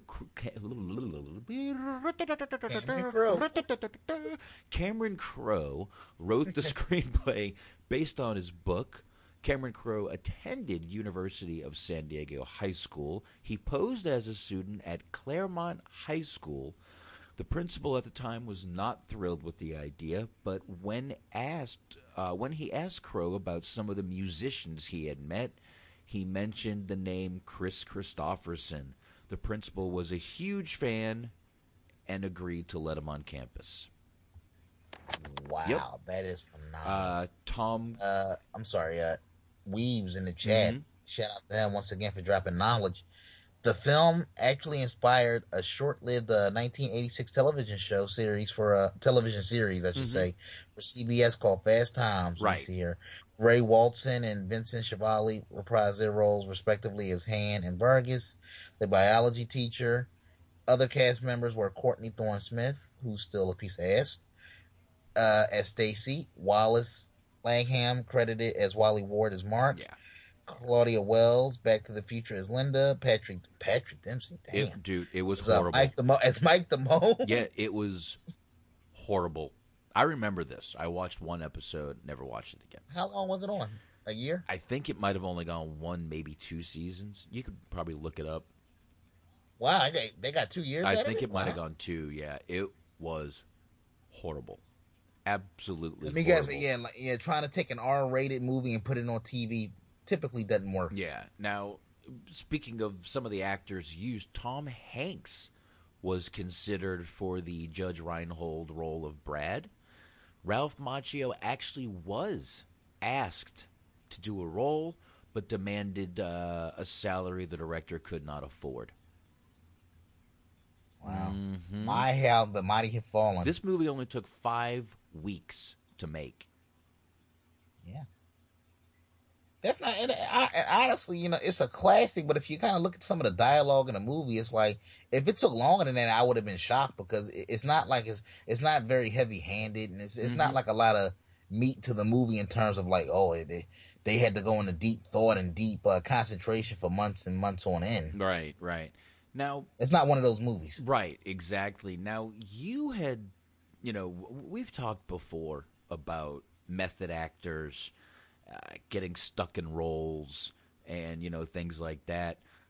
During the shooting of this film, Sean Penn was so into the character that he would only answer to Spicoli. In fact, even had the plate on his dressing room door changed from Sean Penn to Spicoli. Wow. So he really got into this character enough to where they said he became crazy and he even, like, put out a cigarette with a fire extinguisher just to understand the character more. That is, oh yes, thank you, Weebs. Let me see. According to Weebs, number 2 on Entertainment Weekly's list of the 50 best high school movies is Fast Times at Ridgemont High. And number 1, do you want to wager a guess? Well, it's already in the chat, so you see it. The Breakfast Club. So that actually does my heart proud right there, because Breakfast Club is one of my favorite movies of all time. Ah, there you go. Yeah. Ah, very nice. Let's see. I'm trying to see if there's any more little interesting facts over here on the IMDb about this movie. There really aren't. Nothing I really care to read. The guy who played, even though they made the guy 26 years old who played Ron Johnson, that was with Jennifer Jason Leigh. He was really only 7 months older than her. Yeah. So no real teenagers were, in fact, harmed in the making of this movie. Yeah. Okay. Yeah. So, Box, all jokes aside, where do you stand on that? Like, just the implication that that was implied in the movie. What do you kind of think of that? Do you think that's kind of crossing the line of decency or no? Well, I mean, yeah. I mean, I guess being a father now, I picture what if that was my daughter. Yeah. And I'm armed. I'd shoot them off, you know, just, you know, I do picture that. I mean, you know, it is. But I mean, look, back then, Dirty Dancing was a fucking pedophile movie. Yeah. She was only 17 at that time, and, you know, he was, I don't know how old he was made to be in that movie, but yeah. Yeah, I mean, it's not right, but back then it just didn't have the stigma that it has now. I don't know why. I really can't tell you. I was pretty young back in those days, and just, you know, that didn't think of, you know, I was very young, so. Oh, by the way, since we're on this topic, and just based off some interesting conversation we had off air last week, shout out to a friend to the show in the chat room currently, Bobby Anthem, who also is a father yes. of some girls, so he can relate to this segment of the show right now. Oh, I'll bet he's going, "You goddamn right, it's wrong, motherfuckers." And he should be. He should be yelling right now. Yeah. It's funny how, like, you know, as you get older, your perspective on certain things change. I mean, as it should. Mm-hmm. I mean, like I said, if you're in your 40s and you're still, you know, your mindset is still the same as it was when you're 18, there's a problem with that. If you 42 and you thinking like you was when you was 18, it's pretty much, yeah, you might want to crawl back into your mom and start over again, because you messed up somewhere along the way in life. Well, maybe your mom did. You might not want to crawl back up there. But, shit, that was wrong to say. Wow. Yeah, I mean, that was pretty much it. Like we've said a few times already, this was a coming-of-age movie. There are many like this. This movie was often imitated, never duplicated. We got movies like, you had said Can't Hardly Wait, but, we got, there's so many of these high school movies like this. What's that one movie? 10 Things I Hate About You, another coming of age. That's another good movie. Look, I don't care what. Look, I like that movie. I know it's a girl movie, it's a chick flick, but it's watchable. Yeah, I fucked it. I mean, look, it's this stigma like, oh, this is a chick flick. To me, a good movie is a good movie, regardless of the demographic, a rom-com or a horror movie. Look, I can damn near watch anything. The only thing I'm really not big on is horror. I've never really been a big horror guy. Right. But generally speaking, I can watch damn near anything. Pretty much I can. Yeah, and I'm not a big horror person either. There are certain horror films that I really like, though. I like, I'm more drawn to like psychological thrillers because the over the top, slicing and dicing somebody. Clearly it's not real, right? So it's like I don't know. Even as a kid, I never understood the concept of how people could be afraid of these movies because it's like even though it's like a shocking visual, right? It's something that in reality wouldn't happen. Yeah. So what the fuck are you tripping about? Yeah. Now, but yeah, you're 100% right. But back to what we were, some of the movies that stemmed off of this, you can think of, we said 10 Things I Hate About You, Can't Hardly Wait. 16 Candles was 2 years after this. American Pie, Pretty in Pink, and 4 years after this. Another one which was a parody was Not Another Teen Movie. I love that movie. I don't give a fuck what nobody says. I love that fucking movie. Yeah, and Dazed and Confused was a coming of age type of movie from back. Yeah, it was a little later, but still, that was one of those coming of age movies. Say Anything with John Cusack. I honestly, I love that movie. You could even throw in like Napoleon Dynamite, Jawbreaker, Grease 1 and 2, Better Off Dead. Holy shit. John Cusack in that movie, Better Off Dead, is a complete coming-of-age movie. We need to do that movie one night because there's a lot of interesting facts about that movie we could get into. Do you know that movie I'm talking about? Better Off Dead? Definitely. Oh, great. Another. Yeah. Oh, yeah. Because I love John Cusack. I do too. He did another movie. Go ahead, finish the thought. No. I was just saying. There's only a few more that I can even think of off the top of my head. Man, you kind of stumped me there. What was I thinking of there? Oh, look, Risky Business. The year after this came out, another kind of coming of age, high schoolish movie. Yeah. What can I think of? Varsity Blues. Yeah. Definite high school movie. And Porky's. Love it. The Wanderers. Another one of my favorite movies. I don't care. The Wanderers is one of my favorite, and I've said before that song in there is a guy named Dion. I went to school with his daughter, August DiMucci. Ah, nice. Yeah, I went to high school with her. She was the coolest chick. She'd be at every party. Oh yeah, she had juice. She had that juice. She was not that juice, but she had. Believe juice. it or not, she was kind of a goth chick. Wow. I bet that was that common back then. Dude, when do you like now? It's like a cool thing to do, but it's like back then. It's like things that were considered socially acceptable now are like you were like the weird kid. When do you think I went to the high school? The fucking 50s?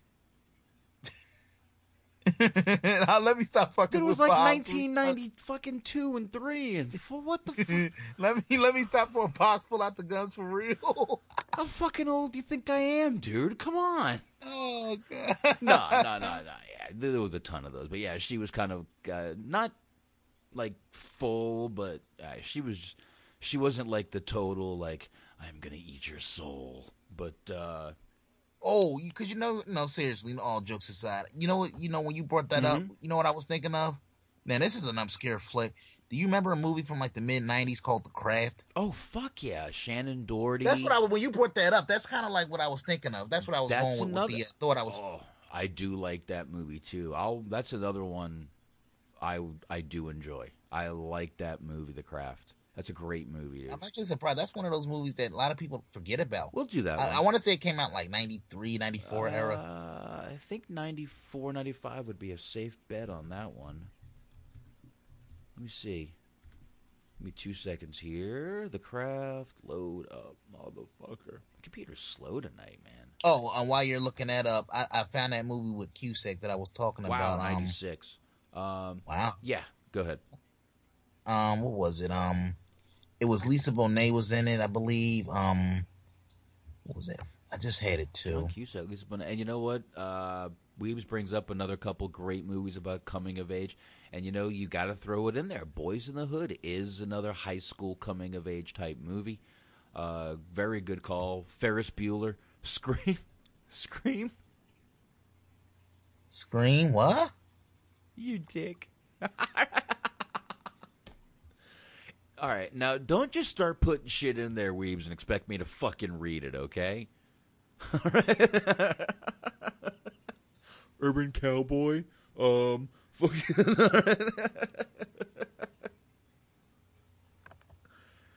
Dickhead.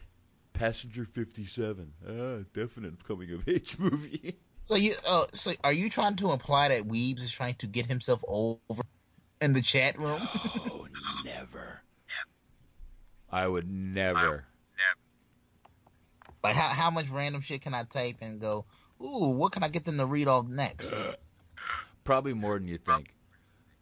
Let's see here. What? Not much more. Let's play a few, we were talking about quotes. God damn it, I'm echoing. Oh, I found it. Thank you, Google. Mm-hmm. Yeah, John, because this was killing me.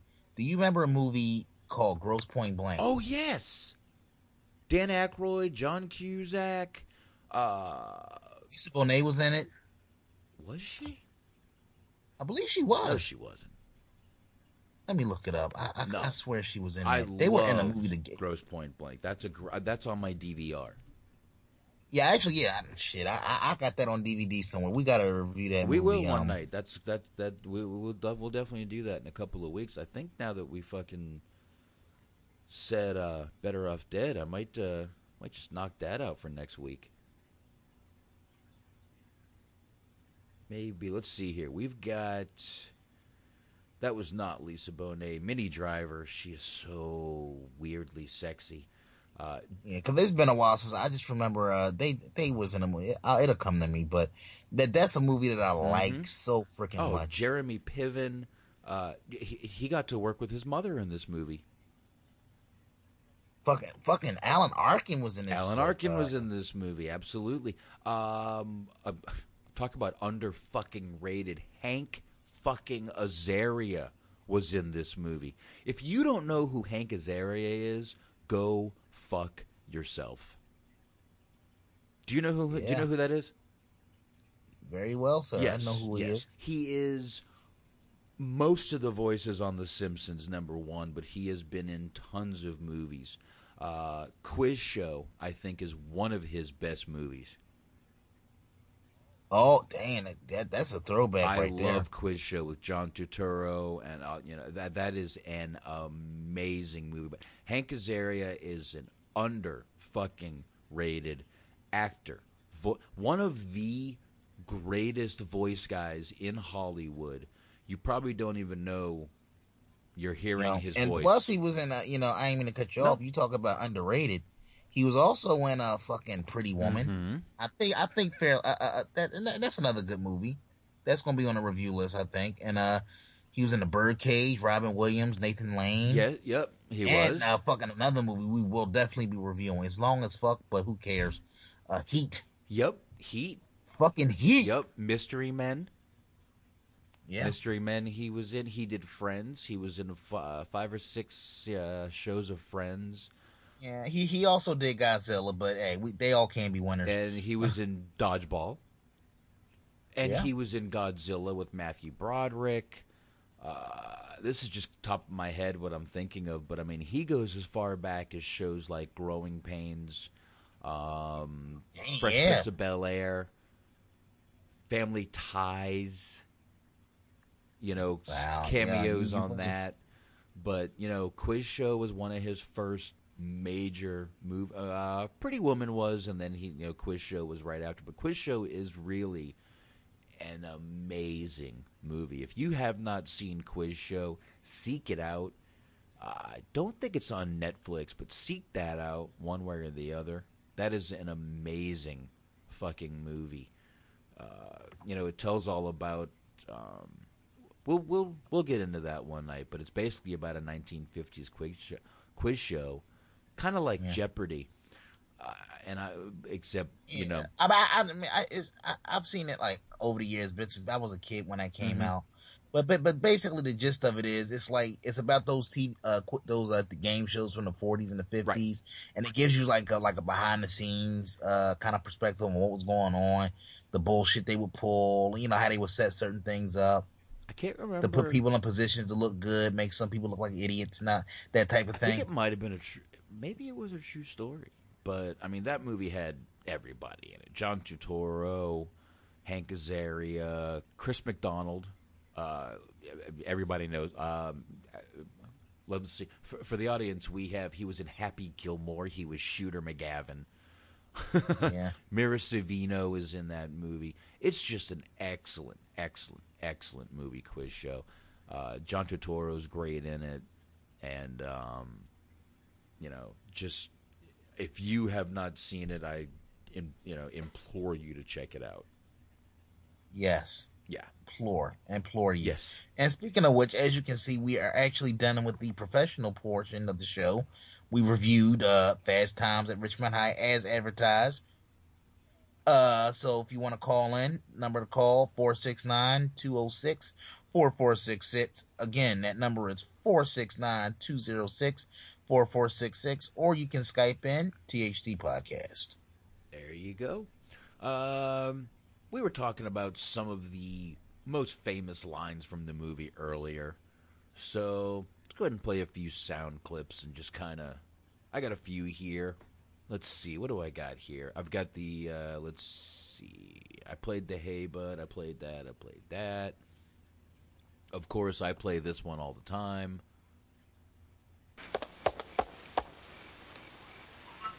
That was my skull. I'm so wasted.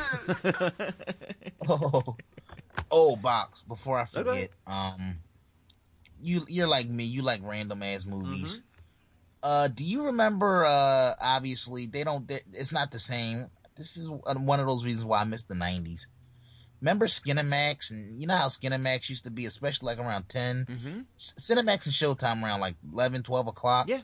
That's when they would just go, like, they would show some fucking phenomenal movies for all the right reasons, for all the wrong reasons. Yes, I do. There was a movie, and I actually still have a VHS of it. Came out in 1992, called The Other Woman. Have you ever seen that movie? I have not, but I have heard of it. You have to see that movie. Okay. Yes, because I want to actually review that on the show. It's actually it's an erotic thriller. And I'm not sure if I have like the standard version or they made an uncut erotic version. Really? Yes. It's just a good freaking movie, man. That because I'm gonna throw some movies at you for a minute. Okay. That are like really like random and rare. Bring them. Other Woman. Did you ever hear of a movie called Miracle Beach? Have you seen it? No and no. You have to see that fucking movie. It's a movie. It's like a great fucking movie, but it's obscure as fuck. B-Megs. I'm going to actually look it up right now, but just off the top of my head, I remember. It's been years since I saw it. But basically, the gist of it was you had like a down on his luck loser, who can't catch a break, and he lives on the beach. He has a girl that he's into, but he can't get her. The whole sad story. Right. It stars Dean Cameron. I don't know if you know him. If you know him, he was in Men at Work. He was the pizza delivery boy. Yes, he was. And Amy Dollance, and I'm getting to it. She's a genie. It's one of those out there. It's like a fantasy comedy movie. He finds a magic lamp on the beach, and she's like a sexy genie. Gives him 3 wishes. Long story short, he ends up falling in love with her. Of course.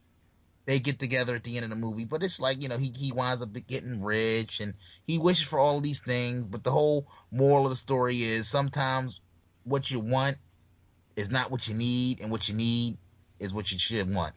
That type of thing. Is his third wish for the girl? I believe it was. Of course it is, goddammit. It's a fucking movie.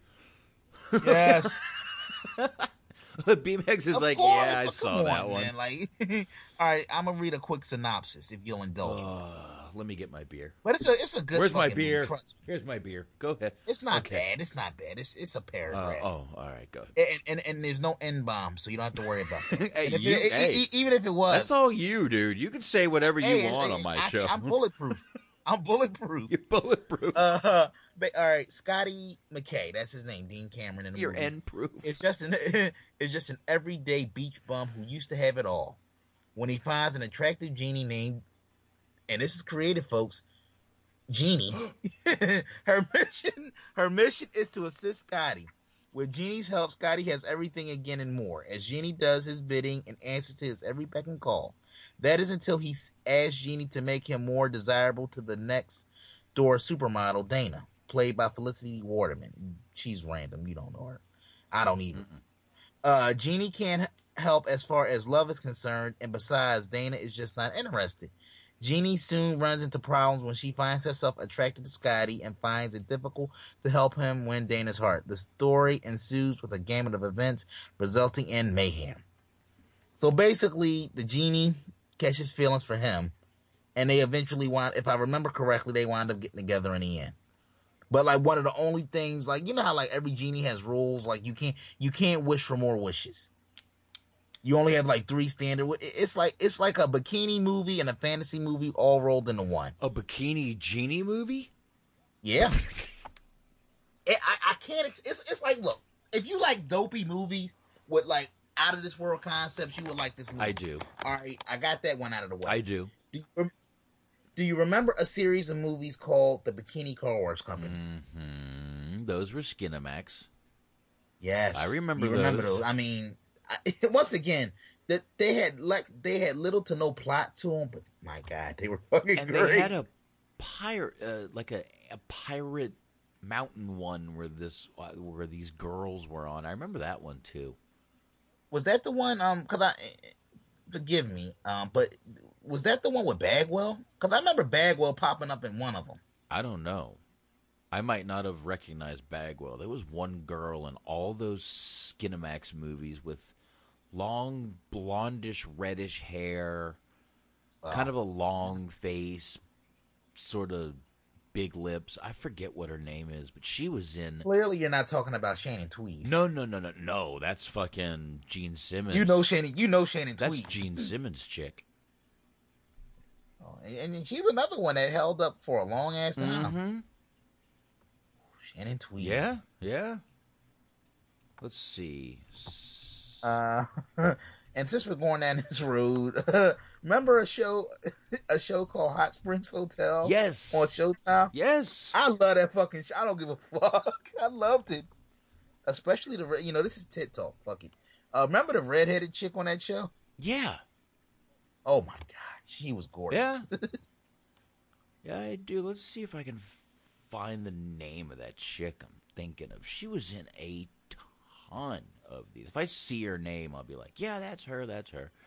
But I don't know. I'm looking through IMDb here to see if I can find it.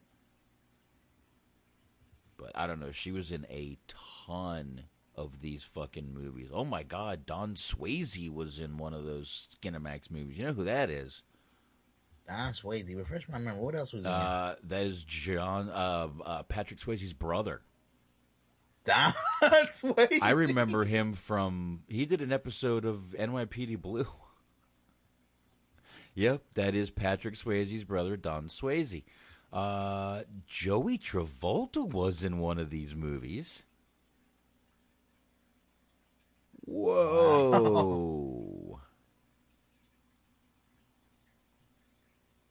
Joey Travolta. Well, first of all, the movie that I was talking about with... Where was that movie that I was talking with Don Swayze? Was Beach Babes from Beyond. Wow. Yeah. I mean, I don't know. Maybe I'm getting nostalgic, but I mean, like sometimes it wasn't even just for the obvious reasons you watch. So I liked them because they were so over the top, cheesy. Some of them were just fucking horrible. Yeah, but that's the beauty of it. And like with a show like this, they're tailor made for review and to be skewered. And honestly, once again, those movies were not made. Mm-hmm. A lot of them, and this is a little known fact, or maybe it is a known fact. A lot of those Skinamax movies actually starred real porn stars. Oh yeah. They either were porn stars that maybe did it full time, like that did actual full frontal, or they dabbled in it. Mm-hmm. Yeah, a lot of them did. They just, fuck, it's got to be the easiest way to do. Oh, I think it was called Bikini Pirates. Let me see. Oh, wait a minute. I think I know what you're talking about. Like, it wasn't like 3 chicks. I think so. I think it might have been Nicole Sheridan who I'm thinking of. That's who it was. That's another one. That's the chick that was on Desperate Housewives, wasn't it? She was, I don't know, but she was, yeah. She was in a ton of these movies. That's her, Nicole Sheridan. She's in a ton of these fucking Skinamax movies, dude. Yeah. Yep, that's her. Yeah. Yep. Remember Red Shoe Diaries? God damn. Since we going down here, this is random. So, all of this shit is just popping in my head. Red Shoe fucking Diaries. Never. When the fuck did even on cable, man, I'm noticing like a lot of these stations that used to be all out go balls deep and balls out. Even they didn't lost their nerve when it comes to what they put on the air. Cinemax still does the Skinamax shows after the certain amount of time at night. Yeah, but they can't. You can't beat the I would say mid to late '90s, early 2000s era. Oh yeah. And it's like I wish. I mean, obviously they still gotta own the rights to that shit. They need to do like a like we talk about old shit on Fridays. They need to do like a retro Friday or Throwback Thursday or something. Like keep that shit out there. Like just kind of like rewind button because like I said, I miss that cheesy shit. I really do. I'm a fan of the cheese. I am too, man, and I loved some of those things. Were not bad, not bad at all. I was looking at B-Meg's Silk Stockings. I remember that. Doom. Let me see if I can find that thing. I remember that shit, man.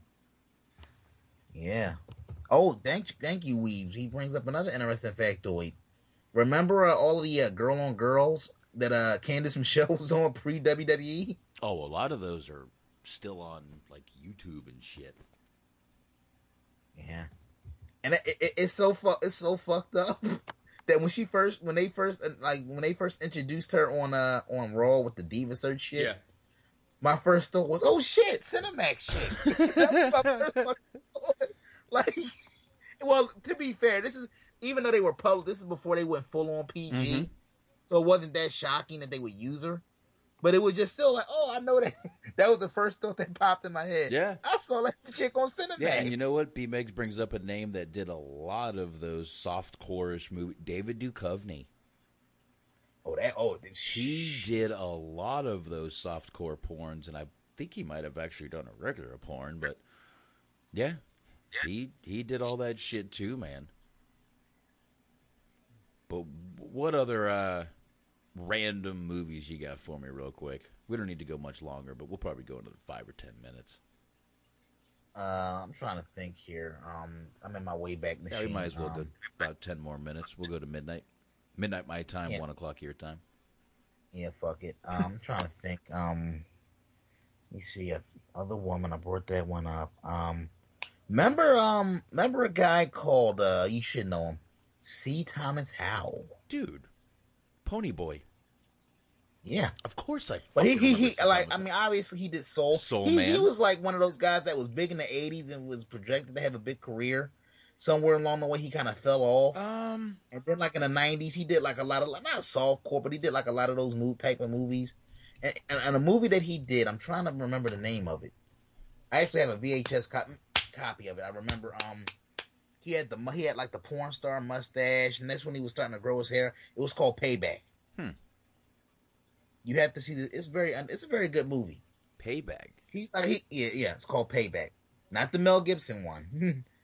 There was one. It was Let me look it up. I want to get the right facts here on it. I want to say it came out 90. I mean, he was in E.T. Let's not forget. Yeah. Before. He was also in another flick called. Remember a movie called That Night? HBO used to play the hell out of that flick with Juliette Lewis. Yeah. And we're gonna have to do the Outsiders one night because so many famous actors stemmed off of that movie. I mean, Tom Cruise, Emilio Estevez, Patrick Swayze.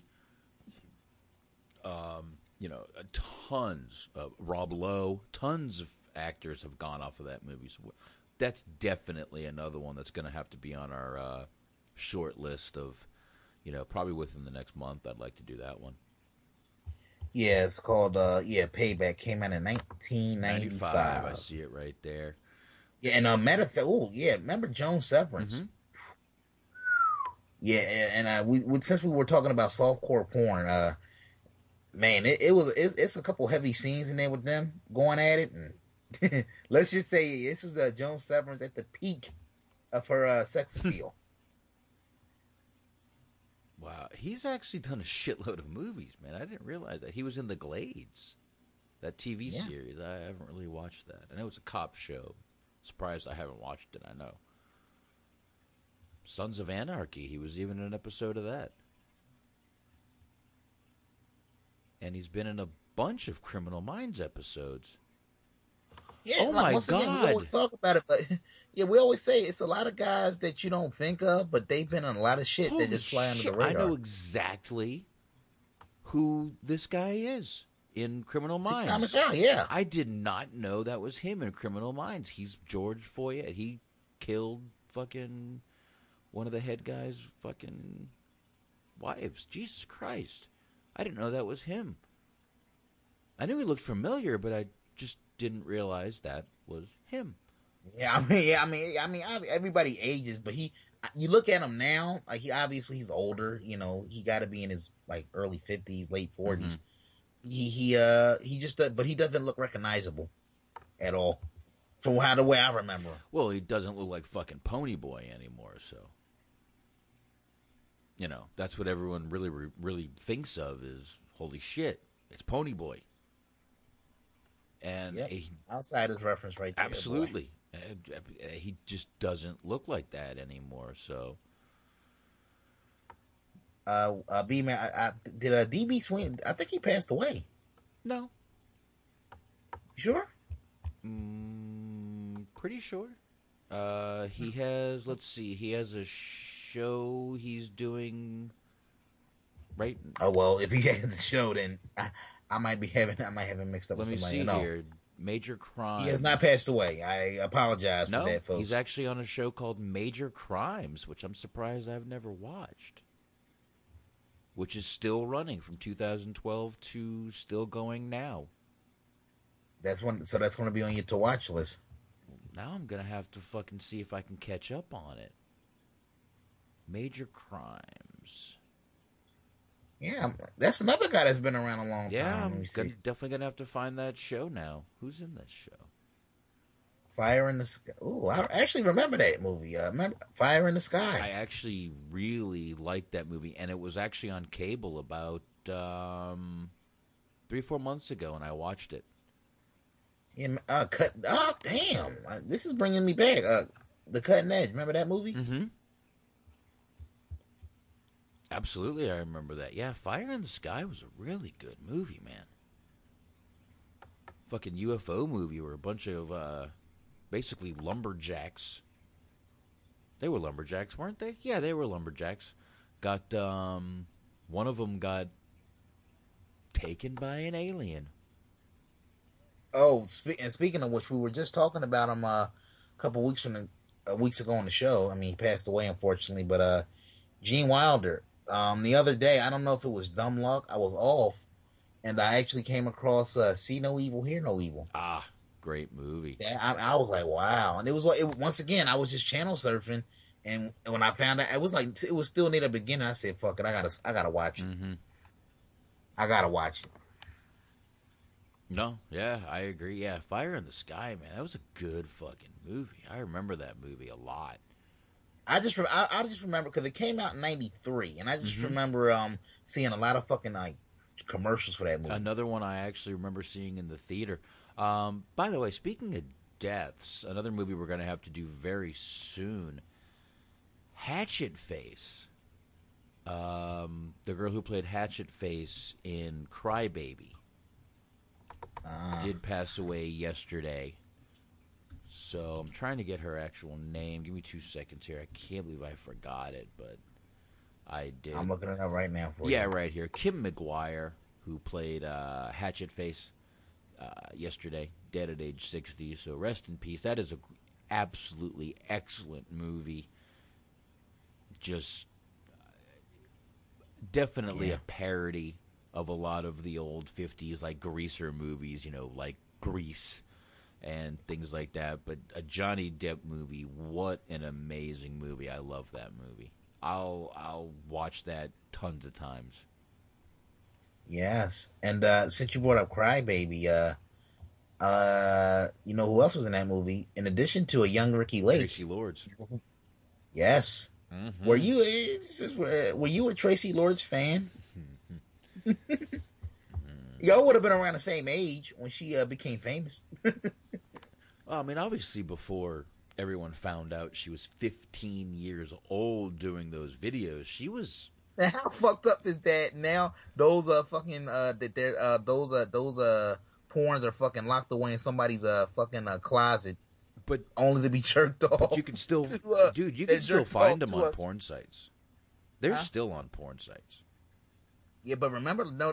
All jokes aside, though, that was a big deal. That was huge. 'Cause I remember for a while that shit was hard. That was like the fucking I can't even think of the words, but that was like the holy grail of porn for like the longest time. Because like once it got out that she was like 14, 15 making those movies, that shit got pulled with the quicks. She was 15. I mean, she falsified all of her records, so you know.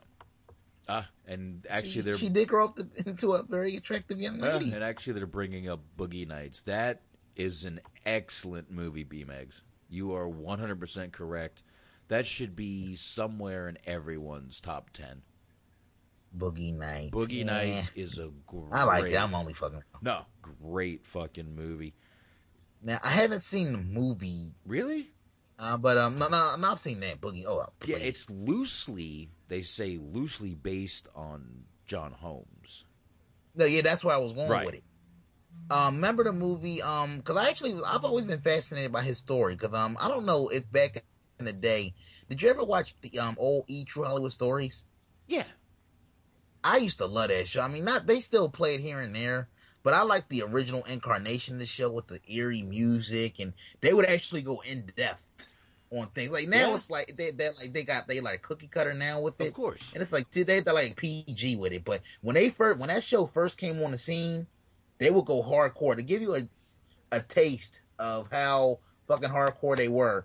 The very first episode they did was about O.J. Simpson. Like it was called O.J., Nicole, and Ron. Wow. That was the very first episode. Now, speaking of that, have you seen that? What was it? Not American Horror Story.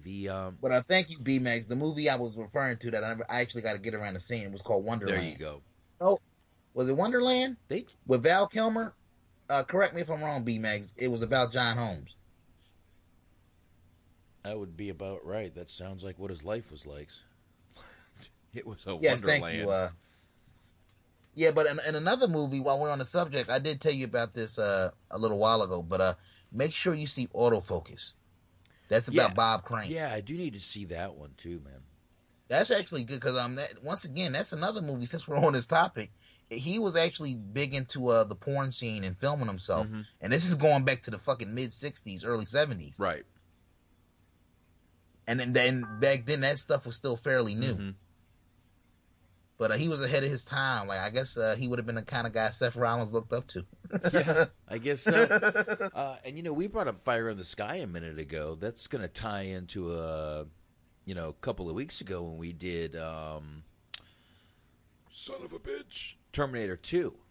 Even Weaves brings up that Robert Patrick was in that movie. Obviously, Robert Patrick was the T-1000, I believe, in Terminator 2. So there you go, right there, all tied in together.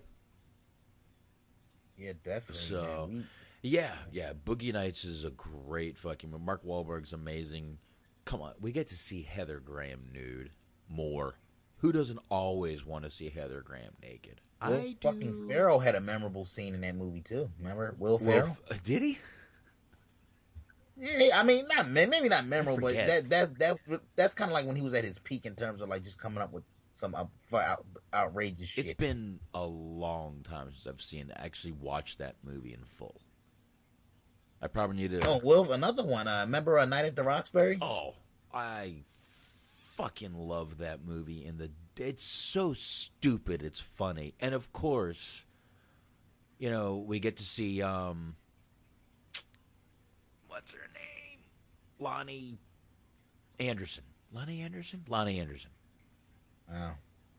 I think that's her goddamn name.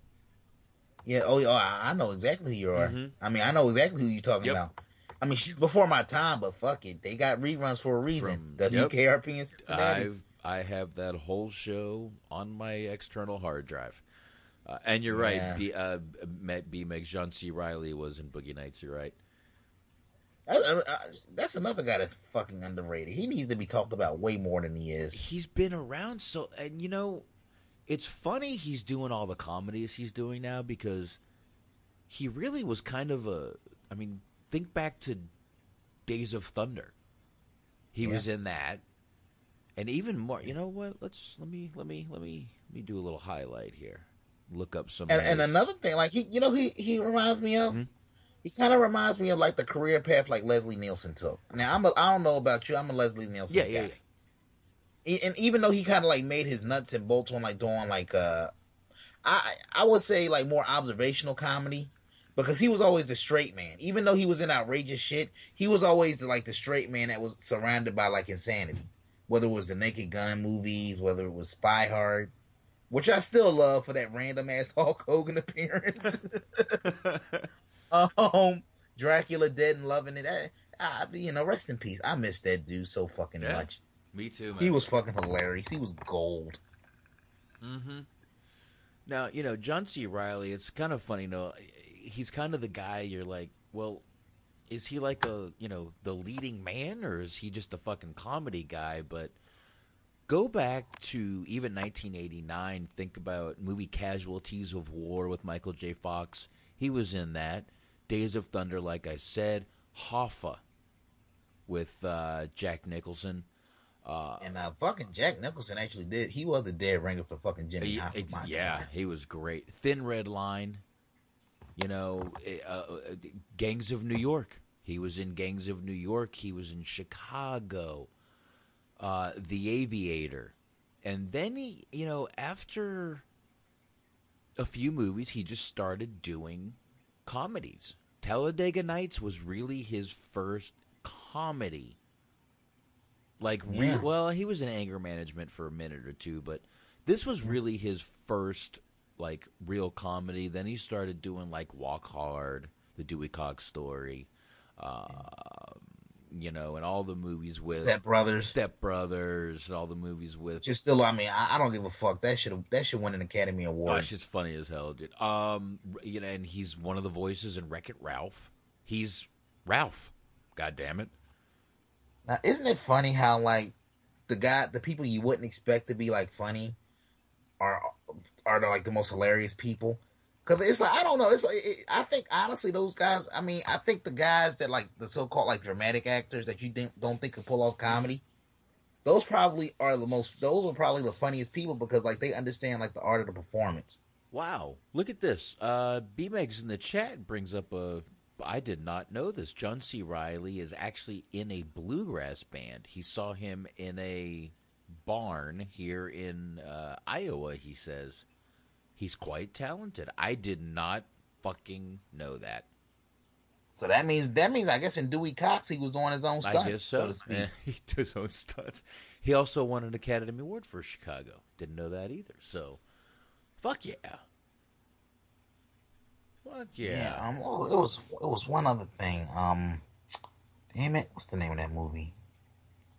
Well, while I'm thinking of the one I was thinking of, another movie I wanted to bring up real quick.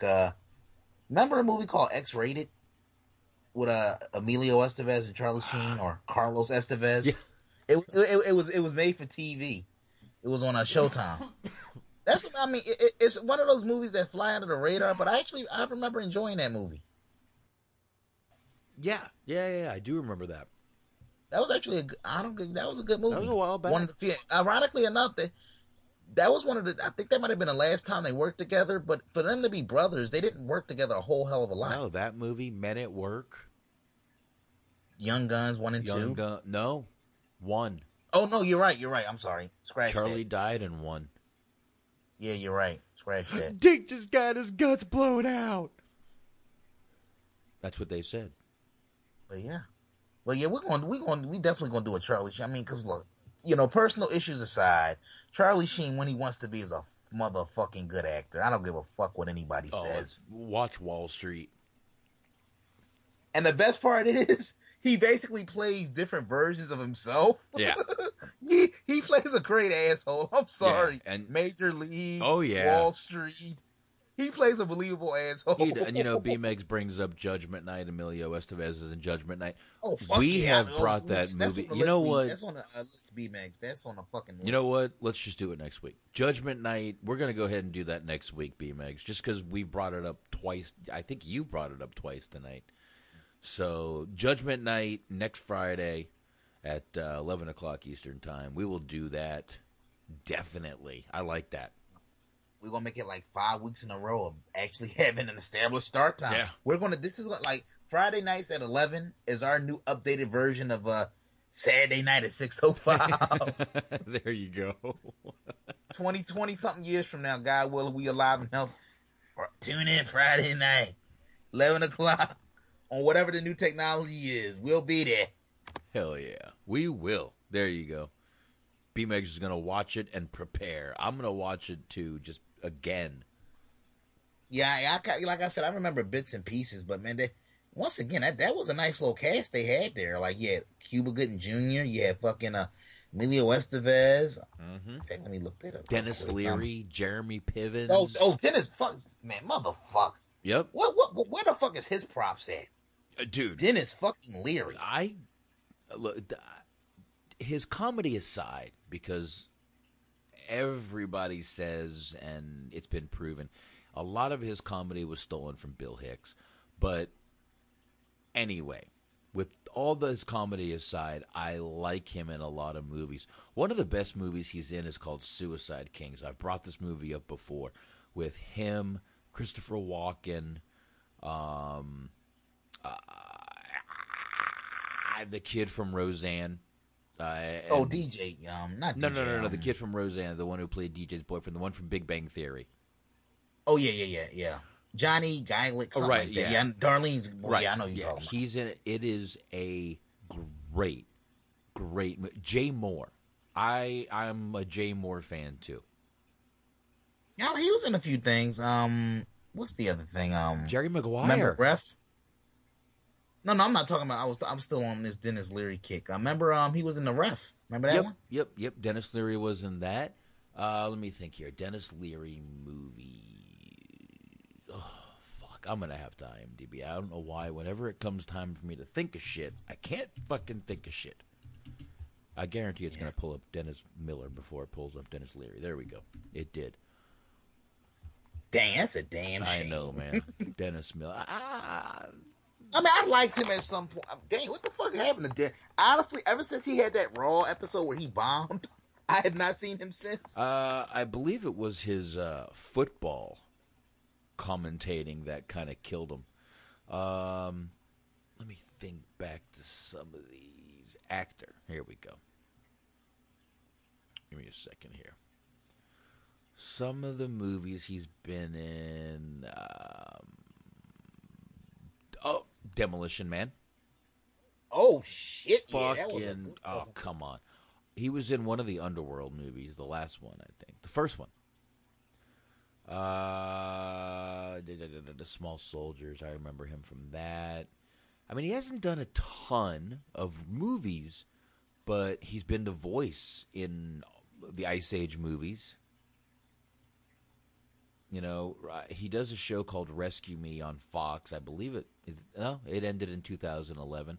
But I think he's got another fucking show coming out now on Fox. He was in Draft Day, which I think is a great movie. I know Smark always says how horrible it is because he knows a little more about it. I know nothing about football. To me, Draft Day was a good movie. You know, I don't watch football regularly, so to me, it's great. We'll think about it, B-Megs. The dude from Big Bang fucking review Roseanne. Who knows? Hey, I don't know about box, man, but Roseanne for like the first 6-7 years was a damn good show. They fell off the rails that last year, but you know, I was a Roseanne guy back in the day. Well, they fell off that last year because they had Roseanne writing the last few shows. She just had like a fucking attitude, like you know, like that was the thing. She went against the grain, you know. Not to go off on a tangent, but fuck it, that's what we do.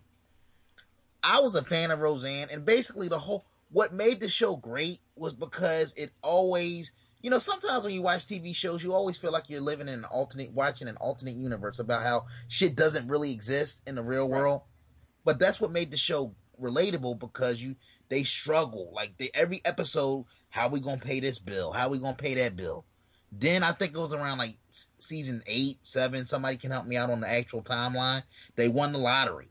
And then like the last year, it was like they was doing these episodes about these dream sequences, and all of a sudden like they own shops and she's a princess. People are dating princes and all of this kind of shit. It went against the grain of what the show was about. And that final episode to this day pisses me off. And that people talk about how the fucking Sopranos ended. Watch the series finale of fucking Roseanne. Horrible.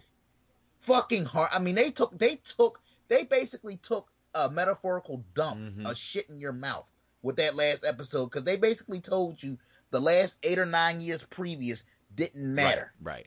And by the way, that's what pissed. That was like a big fuck you. Yeah. And by the way, that Prince was Jim Varney, who was all the Ernest characters. Yeah. Jim Varney, yeah. That's who the Prince was in all those last scenes. But, dude, that last episode, you know, Dan really died during his heart attack, and I just wrote him. What the fuck? I don't know. It was weird. Man. It was weird. And it pissed me off because it's like a couple years ago, they had came out with like an Ultimate Collection. It was like $25. Because that's one of those shows that, like I said, I'm a fan of. Right. And I haven't even watched every season, but it's like I can't watch that last year because once again it was like it was bad, but I was willing to stick by it. I was like I said, I got to see how this show ends because I've been watching it for almost from damn near the beginning, damn near. Right, me too. Like, I had to see how it ended, and that last episode when she's in the fucking basement, you know, she's a writer and. None of this really happened, folks. Sorry, you know, I know you've been watching for 8 years or 9 years. Thanks for being a fan. But by the way, fuck you. Fuck you for paying attention to storylines and continuity and all this shit. The guy that you thought was alive for the past 4 or 5 years, no, he really died when he had that heart attack. Yeah, it was... That was just horse shit. I'm sorry. Yeah, it was not good. But, I don't know. Which, it's already fucking 1:15. What do you want to do? You want to get out of here? Yeah, we kind of covered it off. I mean, it's nothing really else to say. We're just rambling, but hey, thanks to the chat room for hanging out with us. Yeah, let me play a little song in the background here while I'm talking here. Let's play some Jackson Browne, Somebody's Baby. Yeah, I love that fucking song. I guess while you're looking that up, what did you think of, you know, because B-Megs is calling Jim Varney a legend. Were you a fan of, like, the Ernest movies? And he was he was in Beverly Hillbillies. Okay. He was in another, you might not even know this movie, movie called Fast Food. Yeah. Came out in 1989. Okay, here's a story for you and B-Megs. High school. I always wore a hat. And... according to everybody, when I was in high school and wore a hat, I looked exactly like Ernest. So they actually used to make me do the whole ew thing that he used to do, you know, where he'd move his lips and shit. So I kind of had an attachment to Ernest. Yeah, you know, I wasn't really a big fan of the Ernest movie, but I will say this: my favorite one, if I had to, you know, you put a gun on my head, is Ernest Saves Christmas. That's my favorite one out of all of them. Weebs just put mine. The Ernest Scared Stupid was one of my favorites, man. But Jim Varney was, you know, he really, you know, he got stuck in that character, unfortunately. But you know, he died of cancer many years ago. But you know, a lot of people said, I mean, people would walk that I didn't even know would say it. Didn't even know would be like, you look like Ernest. So, like, did you put on that? Like, hey, you could do, you know, Comic-Cons are real big. You could do that cosplay deal. Actually, one of my good friends, Rigel. Me and him became good friends. We were at the keg one night. We're sitting there, and I'm getting a beer. He's getting a beer. I was nice enough to get my beer, and since he was next, I actually held the tap and poured his beer. That's what kind of guy I am. I'll pour your beer at the fucking tap at the keg. See that? I'm a good guy. What he does, he looks at me, and he goes, dude, you look just like fucking Ernest. Well, and it's like one of those things that just stuck. Well, I was drunk, and immediately I dropped the thing and got in his face a little bit. Next thing you know, 10 minutes later, we're at the keg, and I'm filling his beer again, filling my beer again. We're both back at the keg. Another guy walks up and says it, but he says it like a dick. So what do?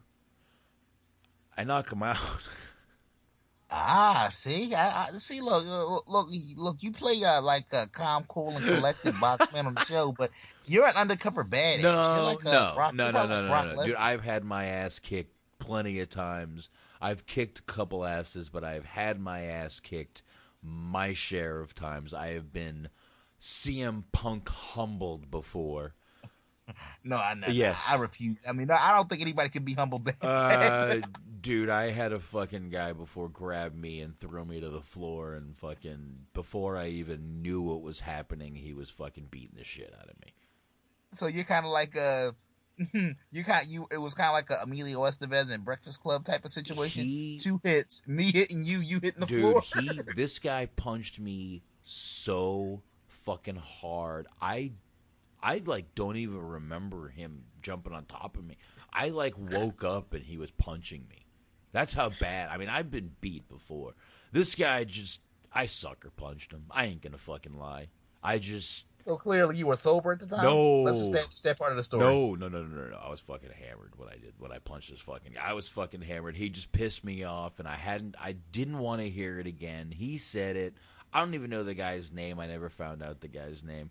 I just fucking lifted my elbow through a fucking right hook, hit him right on the butt, and knocked him out. And me and Rigel have been friends ever since. Rigel said he was a little scared of me after that night, and Rigel is... Well, yeah, because I was about to say, well, the bright side is at least at least you didn't feel it if you were drunk. Yeah. That's one of the benefits of getting in fights while you're drunk. At least you don't feel anything. Yeah. Rigel is, by the way, 6 foot tall and about 340 pounds. So if that guy is a little scared of me, I'm glad. He was a little bit that night, but it's just Ernest will always have a little place in my heart. Those movies just kind of bring me back to when everybody called me that. And, yeah, like Weeb said, know what I mean, Burn? Same, it was just, but everyone just kind of, people I didn't even know would come up to me and say that. But even Joe, who was in the chat Wednesday night for the, the wrestling podcast, he knows that name, and everyone called me that name for very long. But I wore a brown hat. The only difference was my hat said mental.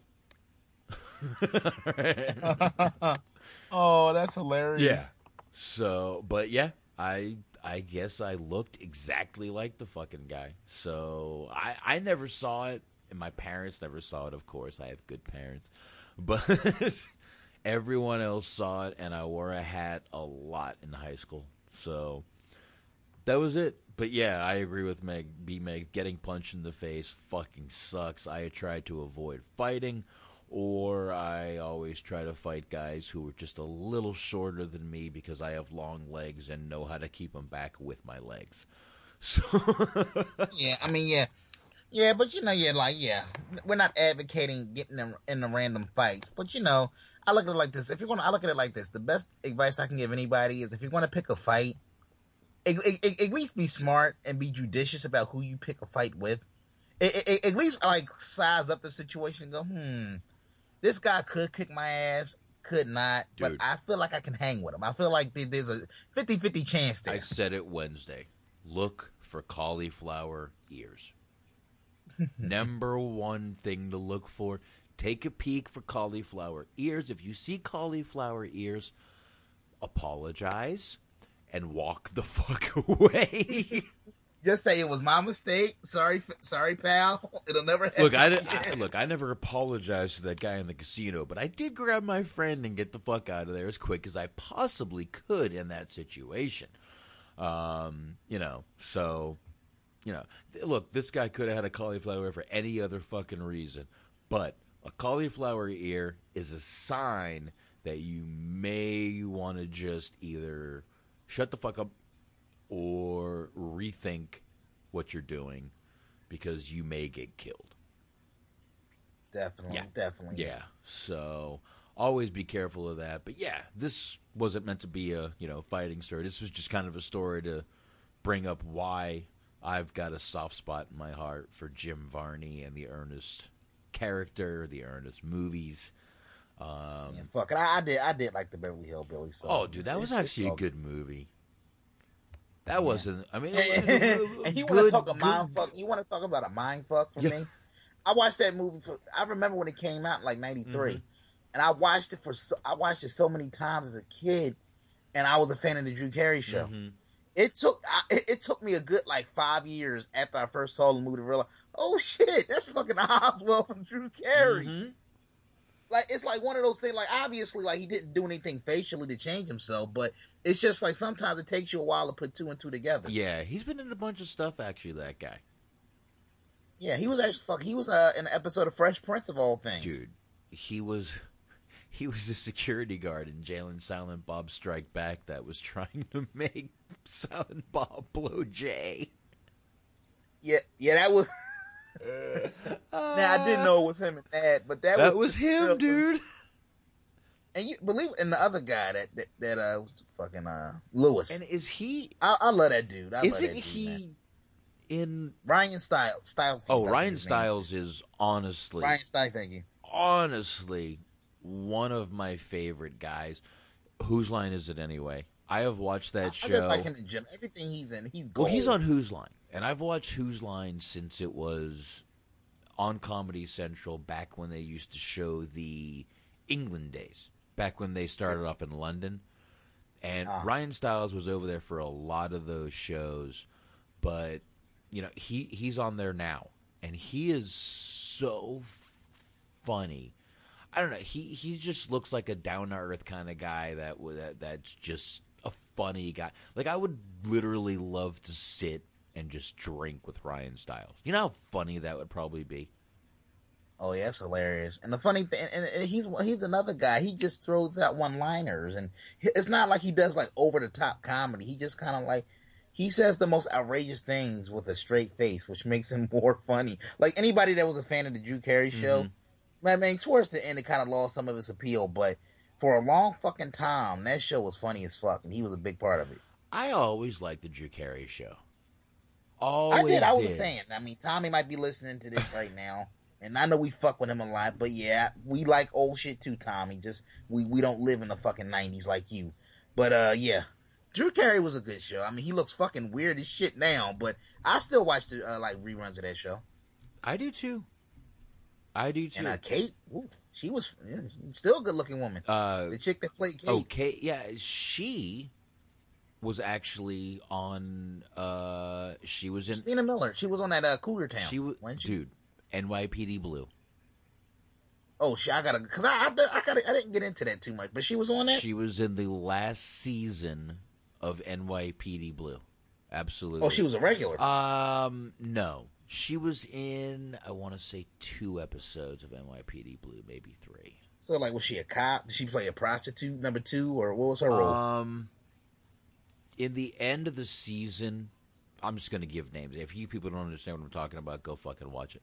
At the last season, Connie, who was, I'll tell you who she was played by in a minute, and Andy, Dennis Franz, who you mentioned earlier. Connie's sister had a child, but she died during the delivery because she was beaten up by her husband. Husband gets arrested, blah, blah, blah. So she played the daughter of the grandparents who were trying to get custody of the child. And she played the daughter of those people, and, you know, they found out that she had been abused by the father. So it was a weird thing, but it was really, you know, a cool little part. I think she was in 2 episodes, I want to say. Yeah, 2 episodes is right. I think that's right, yeah. But you know me, I'm an fucking NYPD Blue encyclopedia. Oh, yeah. Oh, speaking of which, this is something I know we're trying to wrap, but it was something I wanted to bring up. I ain't got to get up in the road or nothing. Don't worry about it. Fucking, Nicolas Cage. Give me a minute here. Fill some airtime for me, Box. Okay. B-Megs, who looks weirder, Drew Carey or Al Roker? Drew Carey, hands down. I don't know. Al Roker. Al Roker looks like a turtle, but Drew Carey really turned himself into a fucking game show host.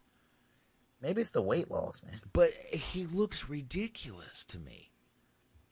Al Roker may look weird. Drew Carey looks ridiculous. How's that? Does that work? I'm sorry. Mm-hmm. We can get back to that in a second.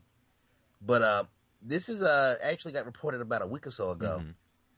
Nicolas Cage, he has a new movie coming out soon. I don't know if you read this. This is more of a Wednesday THT news bit, right. But I had to share this. This is too much. We got to review this at some point. The movie is a psychological thriller called Thriller, and it's starring Nicolas Cage with a current WWE superstar, Michael Jackson. Oh, what? Any guesses as to who this is? Current Kane. No. All right. Give me a hint. Color. Just think of a random color. Whoa. Okay, one more hint that doesn't involve me thinking thoughts that could possibly get us in trouble. No. All right, put it all right. Let's just say somebody on the current WWE roster whose gimmick revolves around color. Cena. No. Well, fucking just tell me now. Eva Marie. What? Eva Marie. Okay, what is this movie? Explain this to me. Let me see. I'm pulling up the... Dude, I'm telling you, this girl, by the end of the year, champion. By the end of 2016, Eva Marie will be your fucking WWE champion. Your women's champion. What is that? Hold on, Box. Let me get this. Yeah, I hear staticky. Drew Carey has tats? Does he? Please don't tell me Drew Carey has tattoos on his weird skin. The Nicolas Cage version of Wicker Man now on Netflix. That was a good... I liked that movie Wicker Man with Nicolas Cage, actually. That was a good movie. Really was a good movie. I'm sorry, Box. I had to get that fucking ad out of the way. Fine. But, yeah, apparently, because her suspension is actually supposed to end as of today, the 17th. Mm-hmm. But if she's doing this Nicolas Cage movie, it might be a while before we actually see her on TV. Let me see. Yeah, good or bad, Nicolas Cage is fucking awesome. Even though he hasn't made like a good flick since probably, I don't know, maybe Snake Eyes, maybe Con Air. That was like the last legit movie I remember like thinking like, wow, that was a good fucking flick. I'd have to go to his IMDb and double check that. Even though I did like Weatherman, but it's like it seems like it's been forever since he had a fucking certifiable hit. I've never heard of Weatherman. Dude, you got to see that. Really? Yeah, it's actually a good movie. Give me a minute, I'll check that one out. But let me see. Nicolas Cage, Snake Eyes was definitely good. I like Snake Eyes. I really did like Snake Eyes. Face Off is phenomenal. Face Off is, a lot of people give that movie shit, and I don't know why. Think about it. Like Nicolas Cage and John Travolta took the most outrageous aspect of both of their characters and basically just went there with it. Mm-hmm. They had no self-esteem issues. It was almost like, brother, just go all in on me. I can take it. And they had a fucking blast with it. You could just tell, man. That was a good fucking... If you don't like Face Off, go fuck yourself. Yeah. Please. Yeah, it's an amazing movie. And truthfully, I am a huge Travolta fan. I'm sorry, dude. Travolta to me is like the cool... I don't care. I really don't give a shit about all the... Oh, he's gay. He gets fucking massages from God. I don't give a shit if he's fucking gay. I don't care if he's sucking the masseuse's dick. Doesn't matter to me. He is the coolest actor in Hollywood ever of all time for me. I don't remember fucking Broken Arrow? Absolutely, dude. Absolutely, I remember fucking Broken Arrow. I like that movie. Him, Christian Slater, Christian Slater got to work with, what's her name? Amy Mathis, the girl from Pump Up the Volume. Oh. They worked together in 2 movies, Pump Up the Volume and Broken Arrow. Why do I know that? Because I am weird and I do this show, and this is why I do this fucking show. This is what this show is made for, man. Like, cause it's like sometimes you got all of when you have a mountain of useless and random information. Cause I feel like I'm the same way sometimes. You need an outlet for it, and what better outlet than Friday nights at 11 p.m. Eastern Standard Time on Mixler.com/THT podcast for the THT movie review. There you go. Yeah. BMX. I liked Face Off, but I watch Biodome every 6 months. I'm looking. I'm trying to get this some news up here about this movie because good or bad, this is a movie that we got to review at some point. Which one?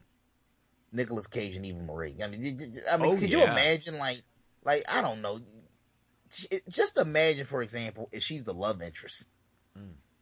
Could you imagine that? Could you imagine? Look, this is a good question I posed to you into the chat room. Would Eva Marie make a good love interest? Just based on what we've seen of her so far. I'd be interested in loving her. No, seriously though, because you see her paying like the state, the mom. Because clearly she was the mom, she would be the MILF. How much do you want to bet she is 500 times better outside of WWE? Like, you think it'd be a Dolph Ziggler situation? Dude, I really think live audiences, I'm not going to say fuck with them, but maybe you gotta in other words, when you're like in a control situation where you can do retakes, or if something doesn't work right, you can kind of reshoot it, or maybe ad lib a little. Well, you can ad lib live, but I guess WWE, they kind of script them people to death. So even if you're a natural at it, you still might come across as forced. I don't know. I mean, I've never shot or been to a movie thing or anything, but I just think maybe you're more comfortable, more people to play off of. I don't know, man. I mean, Dolph Ziggler, we said it, and honestly, that's our, highest downloaded episode right now is that countdown episode. So we definitely need to do the other movie with fucking Lana and whoever, I forgot. Edge, exactly. So we definitely got to do that movie whenever. Actually, Tuesday it comes out, so maybe the week after we'll do that. Yeah, let me see here. Yeah, Eva Marie. Yeah, let me see here. Yeah, I mean, yeah. I mean, she can't be any worse. I can't see her being any worse.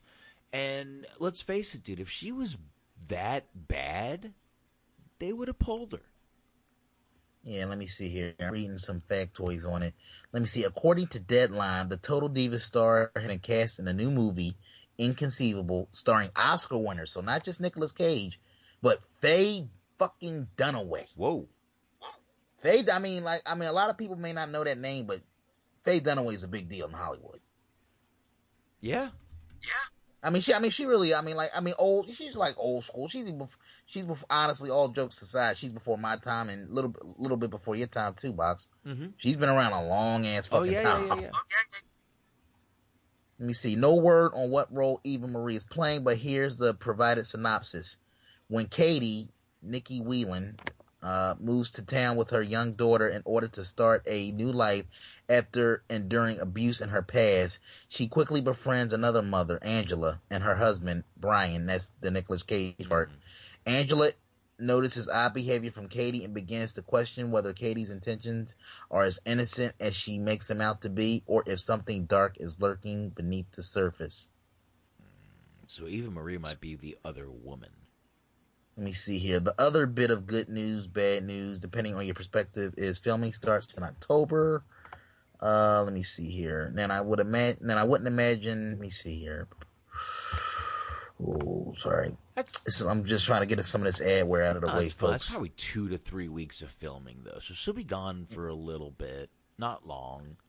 Let me see. Now, I wouldn't imagine Eva has much more than a bit part, but even if she needs to be away for a couple of weeks, that likely means her return from suspension will lead to more trolling, introductions, and remote segments of her acting haughty from Hollywood, as opposed to, having to watch her try to wrestle. Yeah. That's the short end of it, but whoever wrote this has hit the nail on the fucking head.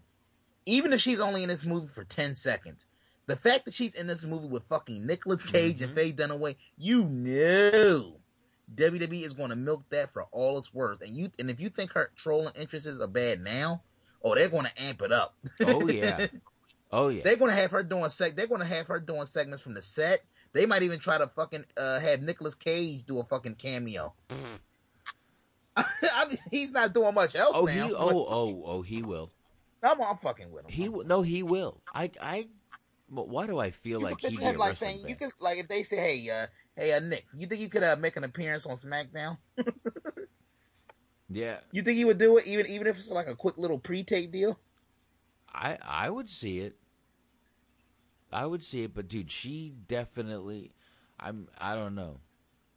We just posting. I don't know. I mean, I don't know. Call me crazy, but if they get a deal, if they could do a deal with Nicolas Cage on SmackDown. Since they then gave Kurt Hawkins the Chuck Norris gimmick, I don't know. For some reason, I think a segment with them would be fucking gold. I'm sure it'll happen. It'll happen.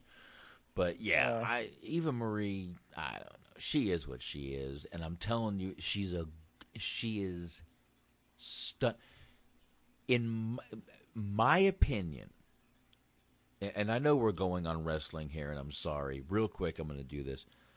Eva Marie is exactly what Vince McMahon sees as a diva. Yeah, I mean, she's basically, she has a unique look. I mean, let's be honest, she's hot as fuck. Say what you want about wrestling ability, in-ring repertoire, fuck that. That doesn't matter in the big scheme of things. If a dude sees her on the street, your dick is gonna go, paya, I gotta get that. Swing! I mean, let's be honest. Look, if a dude sees Eva Marie on the street, you really think the first thing that's going to pop into his is, gee, she's a shitty wrestler. I can't stand. Fuck that. Yeah.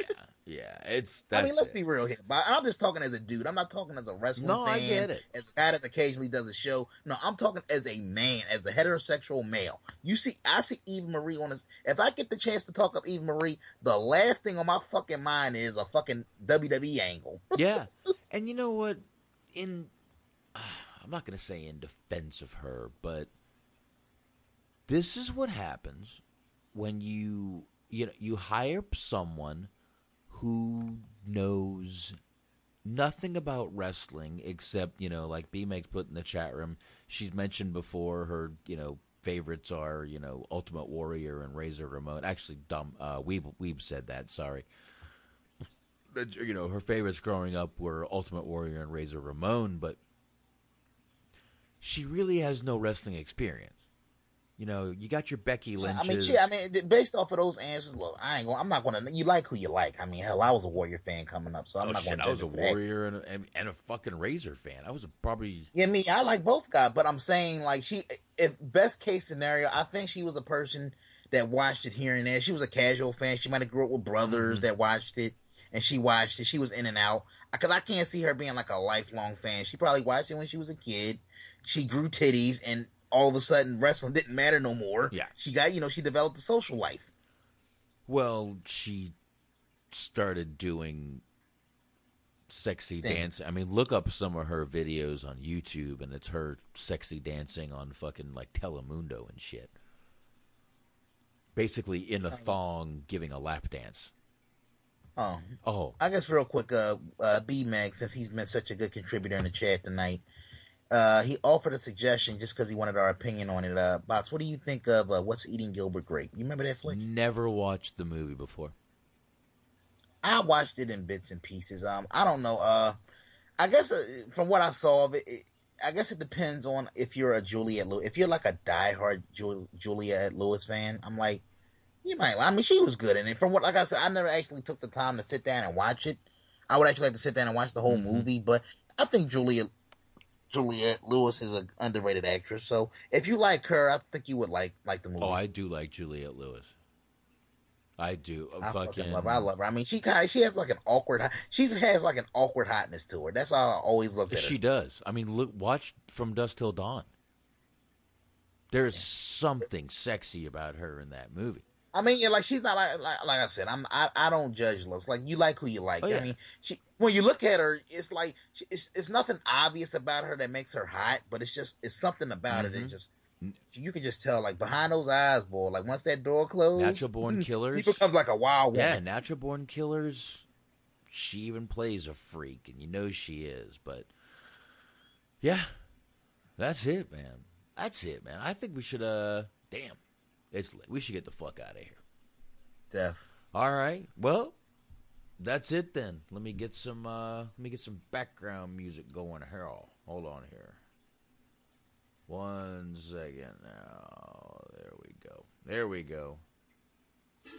Little Jackson Brown there going to the background. All right.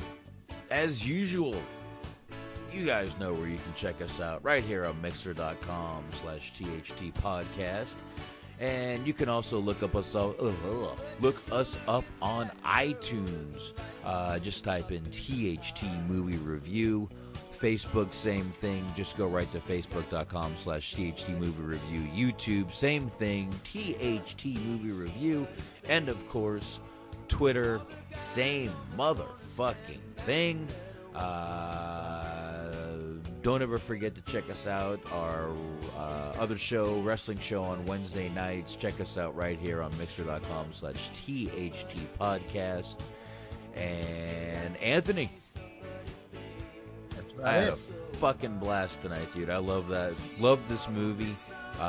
Next Friday, we decided we are doing Judgment Night. Join us next Friday at 11 Eastern, 10 Central. What? Yeah. There you go. So this song is gonna be stuck in my head, motherfucker. I love it. I love this song, man. This is a great song. I'll turn it up a little bit before we get out of here. Actually, I know what I can do. Give me 1 second. Real quick, I have a suggestion that we should go out to because it's a movie that I want to review in a couple weeks. What? It goes along with the theme. We talking about Porky's a little bit earlier. Remember a song from, I think it came out in 85, 86 called High School Nights? Yeah. I love that fucking song. There you go. Yeah, I don't have it. God, listen, I mean, we talked about it. So we'll play it on that show, but I say fuck it. Let's go out on that one since we did talk about a fucking high school movie tonight. Well, I don't have it, but we got this one. Well, fucking, by the time we get to the Porky's episode, we'll have it on deck. There you go. That's what we'll do. But, yeah, there you go. So, thanks everybody that's going to download. Obviously, thanks everybody for fucking joining us in the chat. Tell a friend. There you go. Tell a friend. friend. Have that friend tell a friend. Have that friend tell a friend. And just keep the fucking game going on. All right, everybody. We will see y'all next Friday, 11 o'clock Eastern. Later.